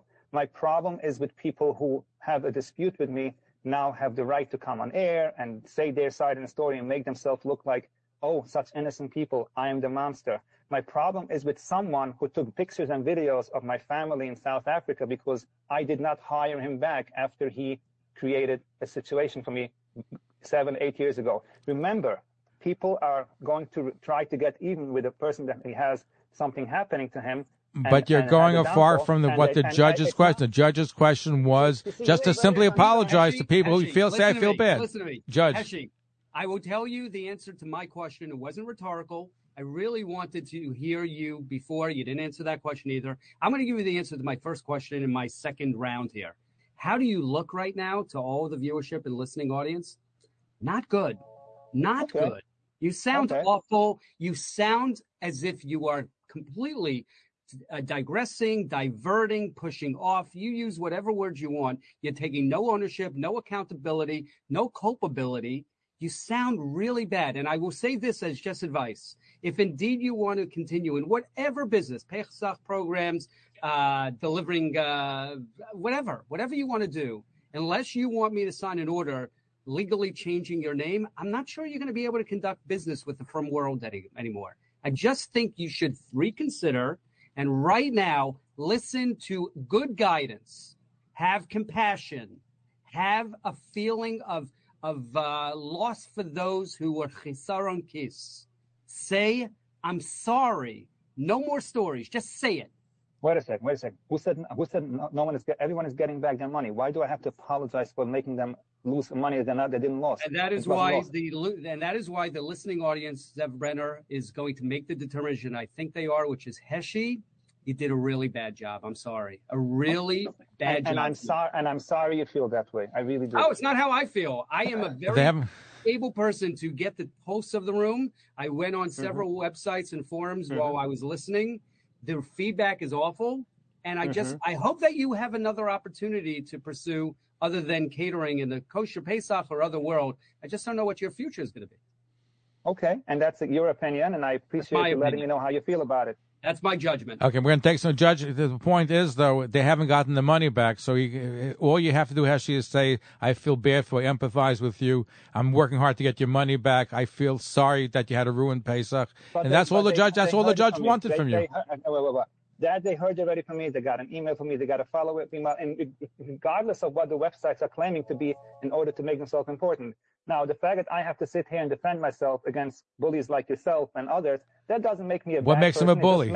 I'm sorry, Mr. Brenner.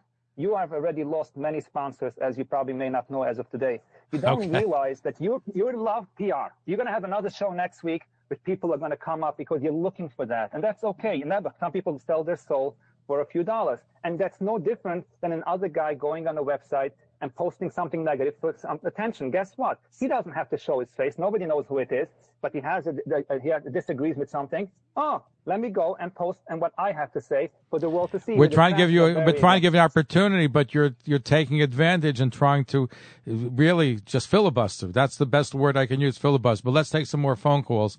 I'm sorry to tell you, I'm no longer interested in having any conversations with you. Good night, all. And again, I'm sorry if anyone doesn't agree with me or doesn't like what I have to say. I said it, and this is the last time I'll be interviewed by Zev Brenner. I'm sorry for the first time I did it. I came on to defend what he did to us. Well, before you go, here's so you just said hello. He just hung up. You know, he attacked Sinai Rubin, who just calling in. He actually had been calling in a while ago. Sinai, you're there. You were just. I'm letting Heshy respond to you, but he doesn't. He just hung up the telephone, which I'm very surprised. Very surprised at that. But are you there? Okay, I guess we'll get him into there. But we're going to take a short commercial. We're going to read some email, take some more of your phone calls, 212-769-1925. Before we break down, I want you've been listening and you've been helpful putting together this program. So I want to get your reaction to what you've been hearing for the last number of hours. Yeah, no, it's been a lot. But I think Judge, Kirshblum kind of summed it up in the sense that, there needs to be accountability. And there needs to be some sincerity here, right? Regardless of what happened, I think we're still trying to uncover what the truth is, right? And I think he did agree to the lie detector tests, David. So that we'll kind of see more there. But at the end of the day, right? I think that whether it be all on these forums, right? Because I have my own forum, Passover program reviews. Elon Kornblum has his forum, right? People have their opinions. People talk. And, those forums are to get the truth out there, right, about programs, about food, about anything. And, again, to everyone's defense there, whether you have, a forum or not, I mean, these people want to have a say and these people want to have an opinion. And I think that's the validity here with what we're dealing with. People have opinions out there. At the end of the day, the truth solves all, right, as the judge has made reference to. So, I think that, we'll continue to uncover some stuff here. But, at the end of the day, I hope the people, number one thing, especially the fact that I've had a lot of conversations with people who have lost money, is I hope the people get the money back quickly. I hope they have a beautiful time on another Pesach program the following year. And I hope they're able to recover from this. That's the number one, thing that I have here. Okay, we're speaking, and we had Heshy Goldstein. He is the proprietor of Aria Hospitalities, and he was here to answer questions about what happened to the money, the timeline, other programs, and he just hung up. He didn't like the way, I guess, the questions were going. But the point is, though, people do want to be made whole. I have no personally with Heshy Goldstein. He's making it personal. And even when the judge asked him questions, he's trying to make it personal. But here's a lot of people who are affected by this Pesach program that went belly up. And they lost a lot of money. I know one person lost over $50,000. I spoke to that individual, than many other people, and they just want to know what's happening as far as getting the money back. And we try to get some answers for you tonight. And I'm not sure we're able to get the answers if we know more than we did at the beginning of the program. But Doni Schwartz is with us, Passover Listings. And we appreciate the Judge David Kirshblum was with us as well. He's a former judge. He's now in private law practice. And we're going to be right back. We're going to take some more of your phone calls. If you're on the line, we're going to get to you. So please be patient. If you want to email zev@talklinenetwork.com, our number is 212-769-1925. We're going to be right back. This is our expanded edition. We're going to be right back. Don't go away. Stay tuned.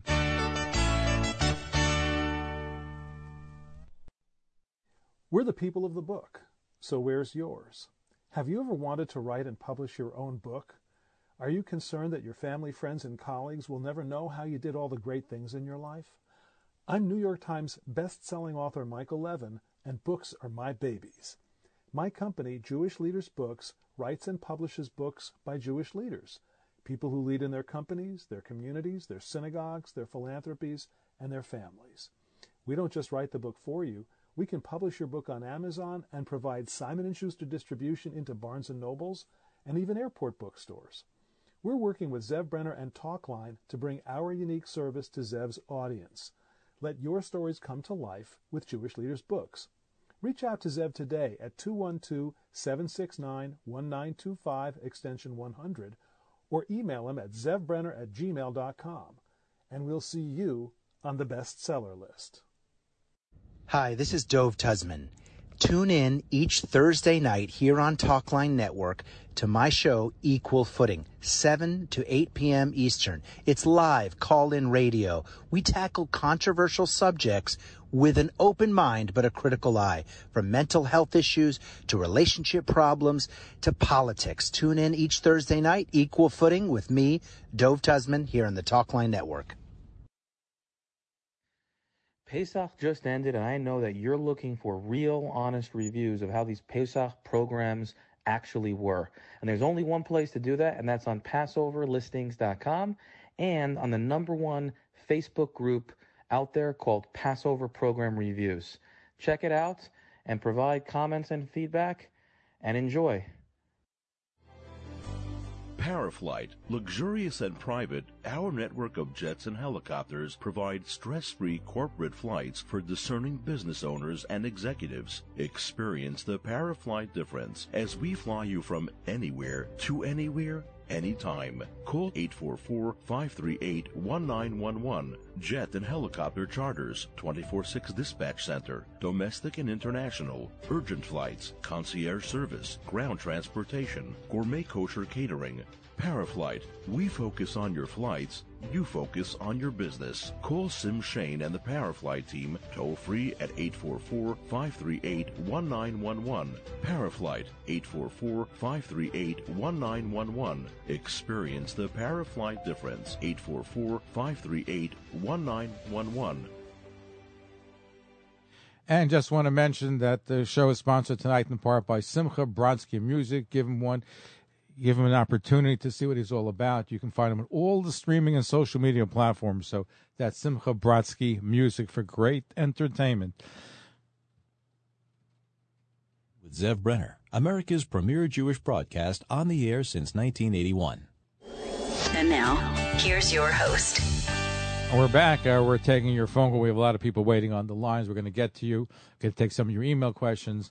And Doni Schwartz is with Passover Listings. Anything comprehensive dealing with Passover, he's the go-to guy. David Kirshblum is a former judge, and he's in private practice right now. And he's represented people such as Puffy Combs, Al Pacino, Mick Jagger. He's also written decisions that have been affirmed by the New York State Appellate Division.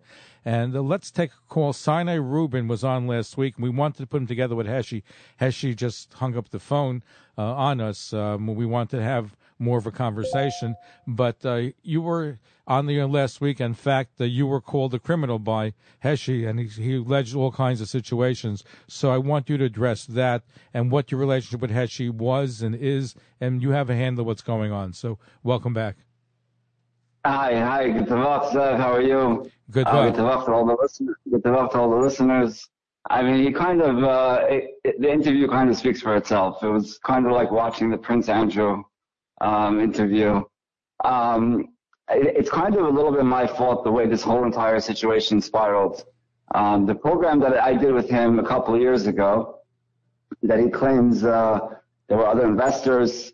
There's not one vendor, investor, staff member, customer that can make any allegations against me regarding that entire program. And the only reason, that was a program that I tailor-made myself.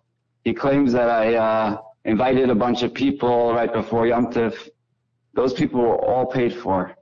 And there was no doubt in the entire program leading up to it. But he alleged not about the program, that you took money from somebody else, diverted funds, and then he called you a criminal. Right. So there are no other investors, and just to be clear from anyone who's listening, that entire program was at my control, and there was nobody that had any say at all in the way I operated that, which means that the entire hotel, the entire program that I designed, Heshy piggybacked off of.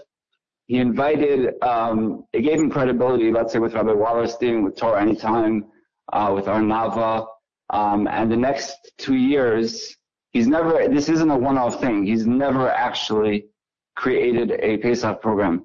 I don't know if it was Doni on the phone, but I know that there were a lot of staff members my year in 2021 that didn't get paid, that came to me afterwards. They were all made whole with their checks. So I don't know exactly if Doni was one of those people that came to me. Well, can Doni still go to you and get paid for his, I think it's like $16,000, what he said? He's owed for the matzahs or whatever he provided for the program? That wasn't my program. You got paid for my program. There's no person that could come on and tell you that they didn't get paid for my program. I had over 1,000 people there, and yes, I did a lot of chesed before Yom Tov for different organizations, different people that didn't have anywhere to go. But that was already pre-planned. The food was already paid for. The hotel was already booked. And the registration itself was already done by my own staff and my own employees. So for Heshy to come on and insinuate there was any financial wrongdoing on my part is ludicrous. You see the way he deflects. I happen to know what happened to the money this year because I spoke to all the staff. I will challenge Heshy, and my investors put up $25,000 to go towards the victims. So for all of you listening out there, all Heshy has to do is to produce the transfers and to show that that's the reason why he didn't get the hotel, which means that assuming there is a breach of contract for, let's say, $250,000, if he shows one more wire after that $70,000, I will give $25,000 to all of the victims. That will go towards the victims.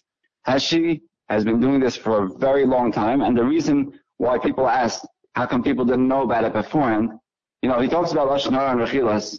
He's been going on and spreading, any person he has an issue with, he takes it very personal. He spreads personal things about them. And he comes on a public platform, right, expecting, to be asked questions. But when he's asked those questions, he has no response at all. He has zero sympathy, like everybody heard. He has zero sympathy. He has zero accountability.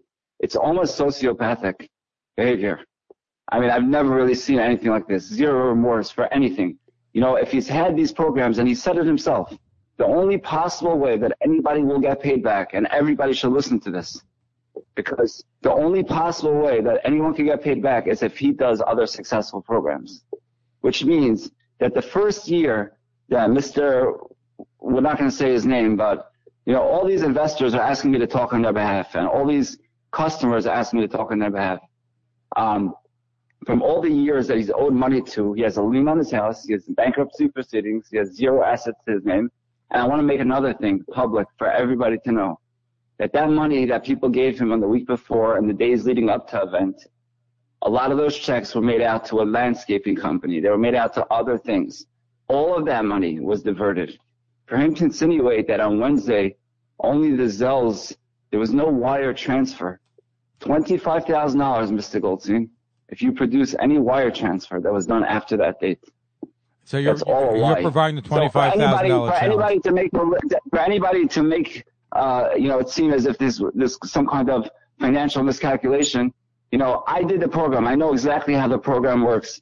And to make believe like you're not in communication and your staff doesn't go down to the location and the food deliveries, I want to see one email communication that the hotel asked them regarding any food or any deliveries, anything after March 15th. He was a breach of contract right from the beginning, and he used that fake email and that fake $70,000 as a way to get more money out of people. So all those people out there, they should know that this wasn't a mistake and this was done intentionally, and Heshy knew for a long time. And another thing, he claims about his deposits. I want to see a purchase order.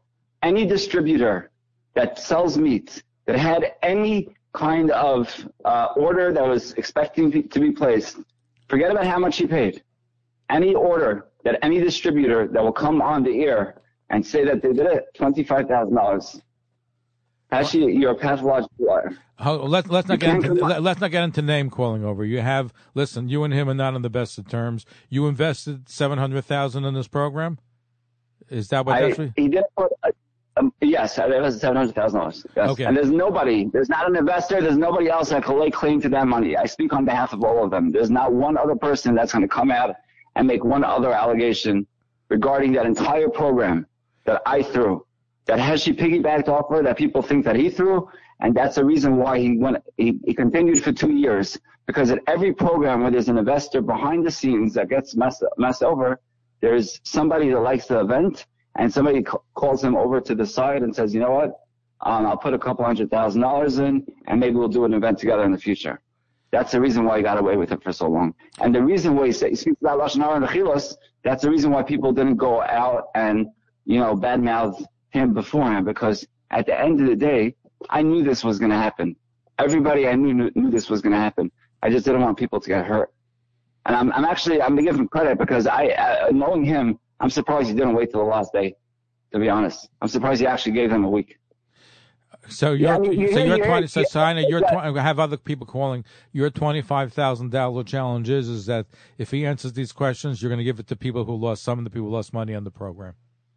Right. Just the showing wires that correspond to the amount of money missing from the contract, or a purchase order. Either one of those, that a distributor will say that they're prepared to deliver and that the payments were made on time.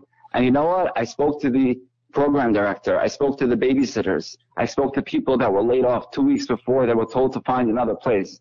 I spoke to the program director who told me that they were expecting 25 kids. I spoke to the Claridge Hotel. They were charging $59 a room for you could have gotten a room for the entire Pesach for $59 a night. So any kind of insinuation that they rented it out or spring break, it's a slimy, sleazy place. And for him to go on and to say that there were cockroaches or whatever, I mean, he's been doing this for a long time.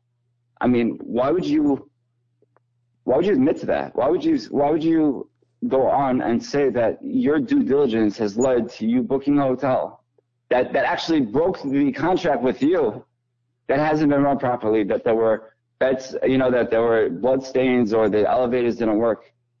I mean, where's your due diligence? Why would you even go on and say that? Okay, so your challenge remains. We have a lot of people waiting. So, Sana Rubin, thank you for joining us. We appreciate it. Thank you, Zach. If you want to hold on, if people have any questions, I'll keep you on hold. But let's take some phone calls. And let's see. Let us go to Aryeh in Flatbush, okay? If not, let's go in the Bronx. I believe it's that Jake in the Bronx? Jake in the Bronx, are you there? Okay, if you're not there, let's go to Sam in New Jersey.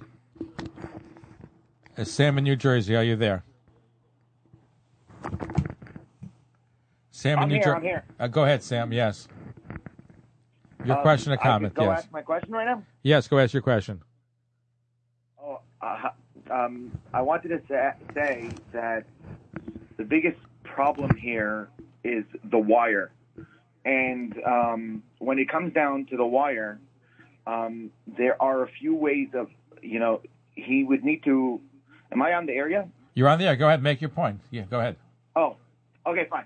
So first thing first, I want to say thank you for letting me be on the air. I wanted to say that,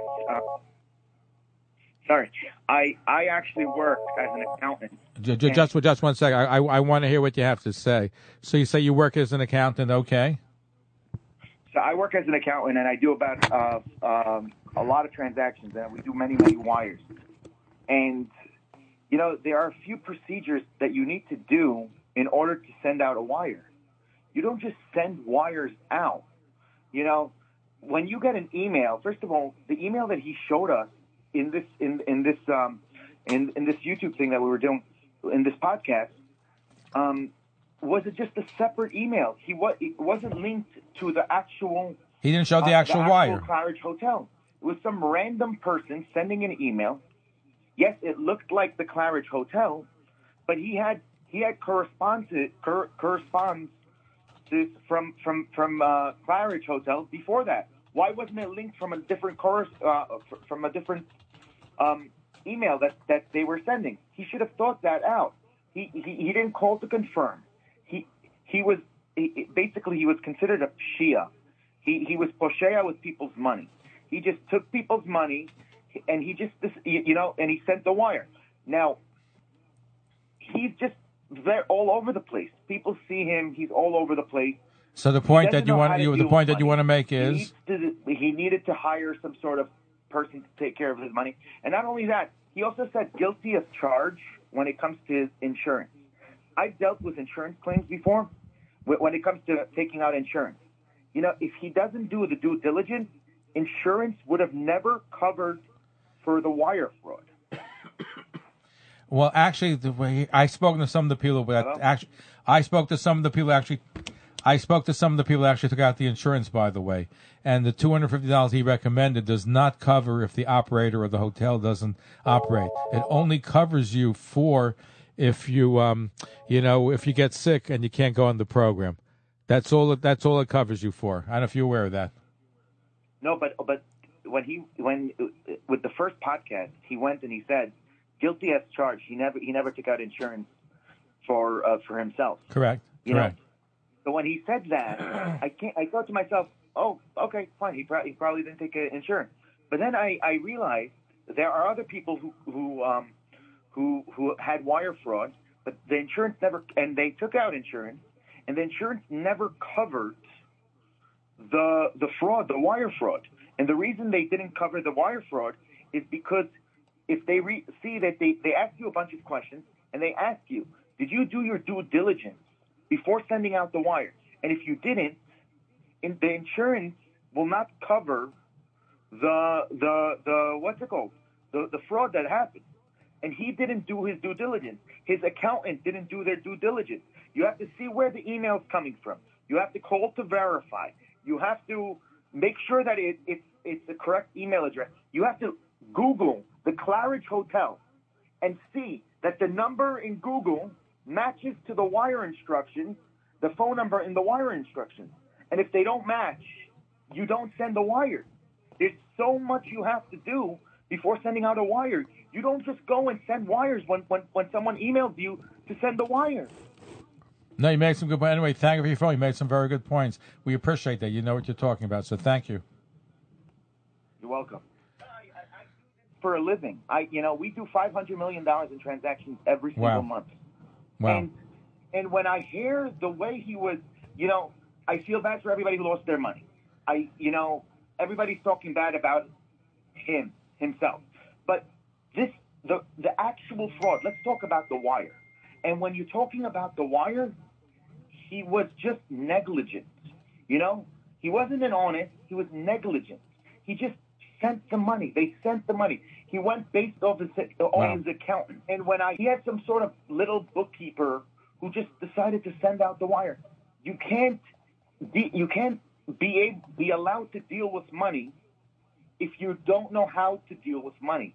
If you go. I appreciate you. We're out of time. We have a lot of people. Just 1 second. Just one 30 more thing. seconds. One more thing. Yeah. But if you go to a bank, when you send out the wire, they ask you questions. Did you verify? Did you send it out? And not only that, when I verify, whenever I'm about to send out a wire, I call up to verify. But that's as I'm sending out the wire. I'm verifying the instructions because maybe I might actually put a number wrong. Not only that, I also add another person to look at the wire while I'm sending the wire. They never did any of that. He didn't do any of that. He was just negligent, and he really, really should figure out what to do with the money. But now I'll also say one more thing. I don't really think he'll ever get the money back. I actually think maybe the best way to do it is to raise the money and just give people back their money, because I really feel bad for the people.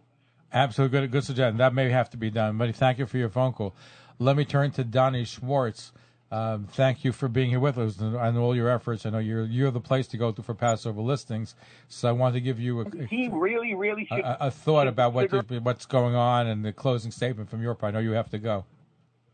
Yeah, no, I mean, just, I want to thank everybody that jumped on and was able to give their perspective as well. I always, recommend everybody, when you're looking for Pesach, you're looking for Shavuos programs, Sukkot programs, Rosh Hashanah programs, summer, winter, what have you. Always do your due diligence, I think, as everyone has mentioned on here.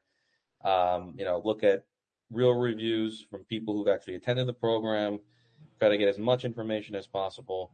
I think there's a lot of sources out there outside our platforms, whether it be Facebook group that a lot of on Passover program reviews. But there's a lot of really good sources out there, and always ask for references from real people who've been on the program. So I hope again everyone gets their money back, and there's everyone's making good points. And thanks for having me on. Talk to you guys soon. Okay, so I appreciate that, and thank you for all your help, Donnie, and thank you. We're trying to shed some light, and I hope everybody knows a little bit more than they do beforehand, hopefully. Okay, thank you, Donnie. Moshe, we're going to get to in just a moment. Right. So, Donnie, thank you, and hopefully we'll join you again on the air. Okay, let's go to Moshe. You have a question? Go ahead, Moshe. Yes, hello? Yes, you're on the air. Go ahead. I want to say that it's good that Heshy came back on the radio program tonight, Zev, because the emails that he showed on the screen, I've been watching for 2.5, 3 hours, the Photoshop job he did, cut and paste on the email from Clariter.com was a bad job. Why? Because one of the emails from Jeffrey Marshall at Clariter.com is in blue ink and underlined. Blue ink and underlined, the March 22nd, 2023 email. The other email from March 2nd is no blue ink and not underlined. So he couldn't even get the Photoshop job on the fake emails from Clariter.com, correct? He proved that he is a criminal, not the victim. And his wife is in it too. And he also told off Elon and his wife before Pesach. He called them up and cursed them out. And all Elon wanted to do is to help people get their money back. That's all he wanted. I know Elon. Elon's a good person. So, in fact, I wanted Elon to be on the show, but Heshy was adamant. He wouldn't even talk to him on the air. But the fact is, though, that there has to be explanations. And the judge, you can chime in. All the judge made such a relevant. All you have to do is say, you know what, I feel bad for you. And all you have to do is say, I'm sorry, I'm trying to work on getting your money back. That's what Judge Kirshblum had said, which I think was a very reasonable request. Right, Judge? Okay, Judge, are you there? Okay, but Moshe, you made some really, really good points, and I thank you for that, and thank you for being part of our show. Yes, and I am still here. Oh, go ahead, Judge. I just want you, because I thought you made a very reasonable request to just say, I'm sorry, and I'm working very hard, and here's the steps that I'm taking to get your money. I haven't heard of any steps that he's making to try to get people their money back. And it's already 2 weeks after Pesach. There should be some progress. If you filed a fake report, if you filed a report saying you were scammed, you would get a response. You tell me. I found him, and I'm not a psychologist, but my partner's husband is. I actually sent him a text saying, what do you think? And he said, the guy is just not contrite. He's not apologetic. He's not appreciative of the people who unfortunately lost a lot of money. We would have just, if he really was on the side of tzedek and on the side of if we were to take everything he says and to suggest he's right, everything is as he sees it, he still should feel badly for the people who lost all that money. As I said at the outset, people make that assumption that if you're going on a Pesach program, you must be wealthy, you must have means to lose this money and still be able to carry on. But as you, Zev, and I saw, it's not always that way. Maybe in certain programs to the median income is a very significant one, but there are programs that are there for the people who can't make Pesach because of sickness or elderly or otherwise, and for them to have lost all this money, and this proprietor who had enough money to post in Jewish Press and all the other forums his advertising of the Claridge Hotel, he should, I'd like to say that he will think along the lines of how he appeared tonight and say, maybe I could have done a better job. But I don't think so. I think that there's a certain amount of ego and a certain amount of unwillingness to just appreciate that he really, even if he's on the side of having done everything right, people got hurt here. And at least on that account, he should just apologize, and he was unwilling to do so. No, and I think in the beginning he realized you're really an impartial individual. Being a judge, you have to show the partial, that you're not partial. And then he turned on you at the end. All you said is just be empathetic, be sympathetic to people, which I thought was a very. I actually am hopeful. I texted also my law partner. I said we do have a lie detector service that we utilize. I'm happy to make sure that they're available on Wednesday. I doubt he's going to show up. He avails himself of that. I doubt he's going to show up. He's not going to show. He's certainly willing. If he's willing, I'm willing. and I'll pay the cost of the transcript. Okay, those are just tuning in. We're going to come back with our final stretch. We're looking at the Atlantic City Pesach program debacle, and you have an opportunity to chime in, 212-769-1925. Email zev@talklinenetwork.com, zev@talklinenetwork.com. And we have Sinai Rubin is an investor who says that he has $700,000 invested in a past program, which he's trying to retrieve. And we have the judge with us, the judge who I thought did a great job asking some wonderful questions, Judge David A. Kirshblum, who is actually a former judge. He's in private practice. We're going to be right back. Don't go away. Stay tuned.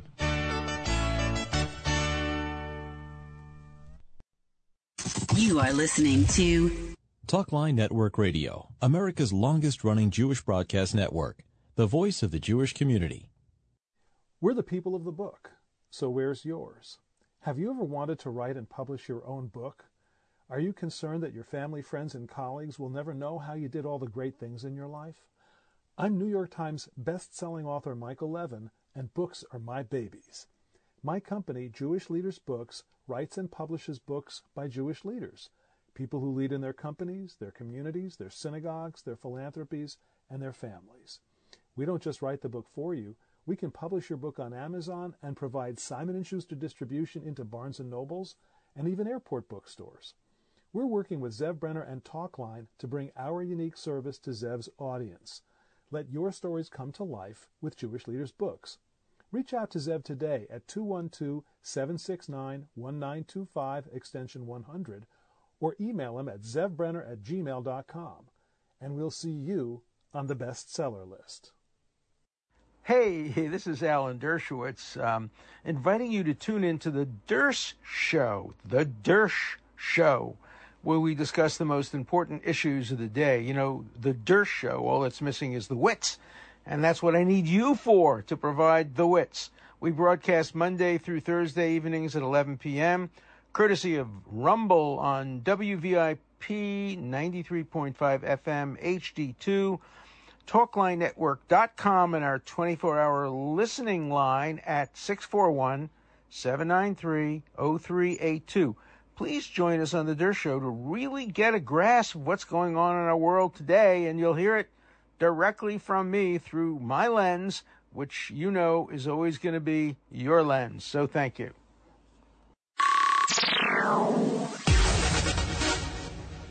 Are you interested in hosting your own radio show and podcast, or perhaps a TV program? Talkline Network can help you get on the air from 1 hour weekly to 24 hours a day. Ideal for ethnic, foreign language, medical, business, and religious broadcasting. We also have full-time radio stations for lease, as well as FM HD channels. For more information, please call 212-769-1925. That's 212-769-1925. Or email zevbrenner@gmail.com. Paraflight, luxurious and private, our network of jets and helicopters provide stress-free corporate flights for discerning business owners and executives. Experience the Paraflight difference as we fly you from anywhere to anywhere, anytime. Call 844-538-1911. Jet and helicopter charters, 24/6 dispatch center, domestic and international, urgent flights, concierge service, ground transportation, gourmet kosher catering. Paraflight, we focus on your flights, you focus on your business. Call Sim Shane and the Paraflight team toll free at 844-538-1911. Paraflight, 844-538-1911. Experience the Paraflight difference. 844-538-1911. You're listening to Talkline with Zev Brenner, America's premier Jewish broadcast on the air since 1981. And now, here's your host. There's only one place to do that, and that's on Passover listing. Okay, we're back. Our final stretch. Judge David Kirshblum, former judge. He's private law practice, and he's giving us some practical advice for how to deal with scams. And Sinai Rubin was a partner with Heshy Goldstein in past programs, and he is alleging he's owed over $700,000. We're going to take some more phone calls, too. Let's go to, I believe it's Chaim in Brooklyn. Chaim in Brooklyn. Go ahead, Chaim in Brooklyn. You have a question or comment? Yeah, hi. Am I live on there? You're live on there. What's your question or comment? Okay, so I I think this is a complicated issue that's getting more complicated, but can we simplify it and just directly speak to two people, either the Claridge Hotel or actually a performer, a rabbi, who somebody was supposed to attend, and see if there was actually a full event being organized, they had contracts in place. Let's see the legitimacy of actually on the hotel side and on the performers and the rabbinical side that was supposed to come to the event. I think Sinai has some information about that, right, Sinai? Yeah, so I actually had spoken to Claridge Hotel. The Claridge Hotel confirmed that Heshy was in breach of contract. Due to litigation that they have against him, that they are taking him to court. They can't provide specifics, but they did confirm that there was no conference, that there was no convention. They didn't rent it out to anybody else, and the rooms were dirt cheap available. As far as that, they actually did speak to the FBI. Heshy's claimed that he reached out to a certain friend of his who put him in contact. FBI is not a concierge service. You go and you file a claim, and whatever jurisdiction they assign the agent and whatever resources the other agent had, So I did speak to the FBI, and there has never been a claim filed by Heshy Goldstein alleging any kind of fraud. So the hotel is not going to talk, but they did confirm that he was in breach of contract. We do have the payments that he actually made to the hotel, but it's nowhere near the amount of money that was taken from victims as late as Wednesday. That money was diverted, and the money was never sent to anywhere besides to Heshy's family and friends. And there were checks and zells made out, not to the program directly, and to other corporations or accounts. Anyway, thank you for your question. We appreciate that. Let me turn to the judge, and let me ask you, what legal recourse do people have that were on this program? Judge, you have to unmute your microphone. I apologize. It's difficult to gauge. Certainly, anybody who has been faced with this, they're certainly free to call my office. I can say it now or at a different point in time, 516-545-0059. It really depends. If they have a contract, then you could try and enforce the contract. If they don't have a contract, well, in New York State, there's something called the statute of frauds that you do need to reduce things in writing to be enforceable. And then when it comes to the Beis Din, it would seem would have a recourse when it comes to the Beis Din. But unfortunately, I don't even like, for traveling purposes, to secure insurance. But those insurances oftentimes find loopholes to not enforce. But I would suggest that anybody who faced this would give me a call in my office. I'm happy to help.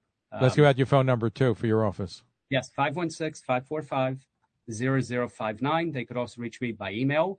David, D-A-V-I-D, the @ sign, K is in Kentucky, T is in Thomas, lawgroup.com.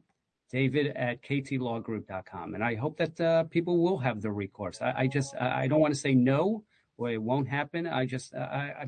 Unfortunately, this is I think it's a real good learning lesson. As I said, a Musar Haskell is just be diligent, do your due diligence, do everything that you can with Better Business Bureau online. And when you retain someone's services, just get recommendations.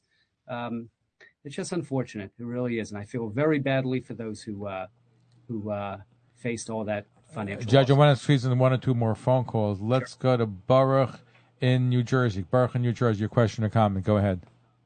Hey, Zev. Hi, how are you? First of all, I just want to say it's really a pleasure speaking to you. I've been listening to you for years. Since as long as I can remember, I've actually been listening to you. So it is truly an honor to be speaking with you tonight. I just want to say for this guy to besmirch you and your name and everything, you've been completely courteous to him. You've been completely kind to him. You've given him chances to speak, and all he's been doing is he's been blaming you. He's been blaming Kalal Yisrael, been blaming the judge. Like, dude, get a grip. Okay, we all see right through your scam. We all see that you're obfuscating. We all see that you did wrong, and you refuse to apologize. You refuse to, say you're sorry to the victims. You ruined Yom Tov for so many people, and instead you're blaming the victims. You're blaming the actual people that you've victimized. So, sir, shame on you. Shame for bringing, an embarrassment to the community, because the only Chilul Hashem that's been created is by you, by nobody else. Everyone just did, they paid money for what you advertised for. And you didn't come through, and instead of apologizing, instead of saying, hopefully this will never happen again and you'll learn from this, you blame people instead. So you're really the only person here to blame, and we're just listening for an explanation, and you refuse to provide any of it. Did a terrible job of presenting yourself, and you've just made the biggest fool out of shit. But, for you to bash Zev and for you to bash the judge and to bash all of Amisho who've seen what you've done, that's a shame on you. You really should be ashamed. And well, listen, I agree with you, because all he had to do was say, listen, I feel bad. To be honest with you, if he sold only 200 rooms and out of 430, that's less than half. Okay? Yeah. So it could be he didn't have enough of a commitment from people to do the program. He advertised it before. All he had to do was say, it didn't work out, I'm sorry. And people would be more instead of all these stories with scamming, this, that, all he had to do is just be straightforward. I listened to your radio show with an open mind. I wanted to give this guy a chance. I wanted to say, hey, let's hear his side of the story. And instead, all I got was BS. I just got lies and obfuscating and pushing, blaming victims, blaming other people, blaming staff, blaming this, blaming that. He blamed every single person but himself. He blamed wherever he could point. He even blamed the call as a whole for trying to hold him accountable or for trying to listen to, to his explanation because some person wrote him an angry letter. We try to give him a forum where he could have used it.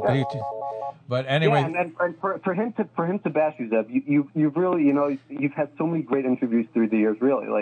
I remember the Turi Karta guy who was extremely anti-Israel his whole life, and you made him to become, somewhat of a mensch. You got him to be, to see the reality. You always provide people with the platform, with the microphone to say their case. And for him to bash you is unacceptable. Zev, you have our full support. The judge. Thank you. I appreciate you. Good call. Keep on listening, and thank you for your good call. Thank you. Okay, you're on the air. Where are you calling from? Your first name, where are you calling from? I'm Shia from New Jersey. Go ahead, Shia. Your question or comment? So here's my question. I mean, we all see right through this. It is what it is. So at this point, no one's getting any money back. It's from the way the average person sees this.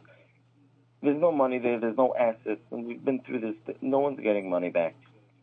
And like someone said, I thought it was actually pretty funny, but it may be the truth. A GoFundMe page, something like that. What's our agenda now at this point? Why a lot of people lost financial. Well, by the way, you raise a very good point.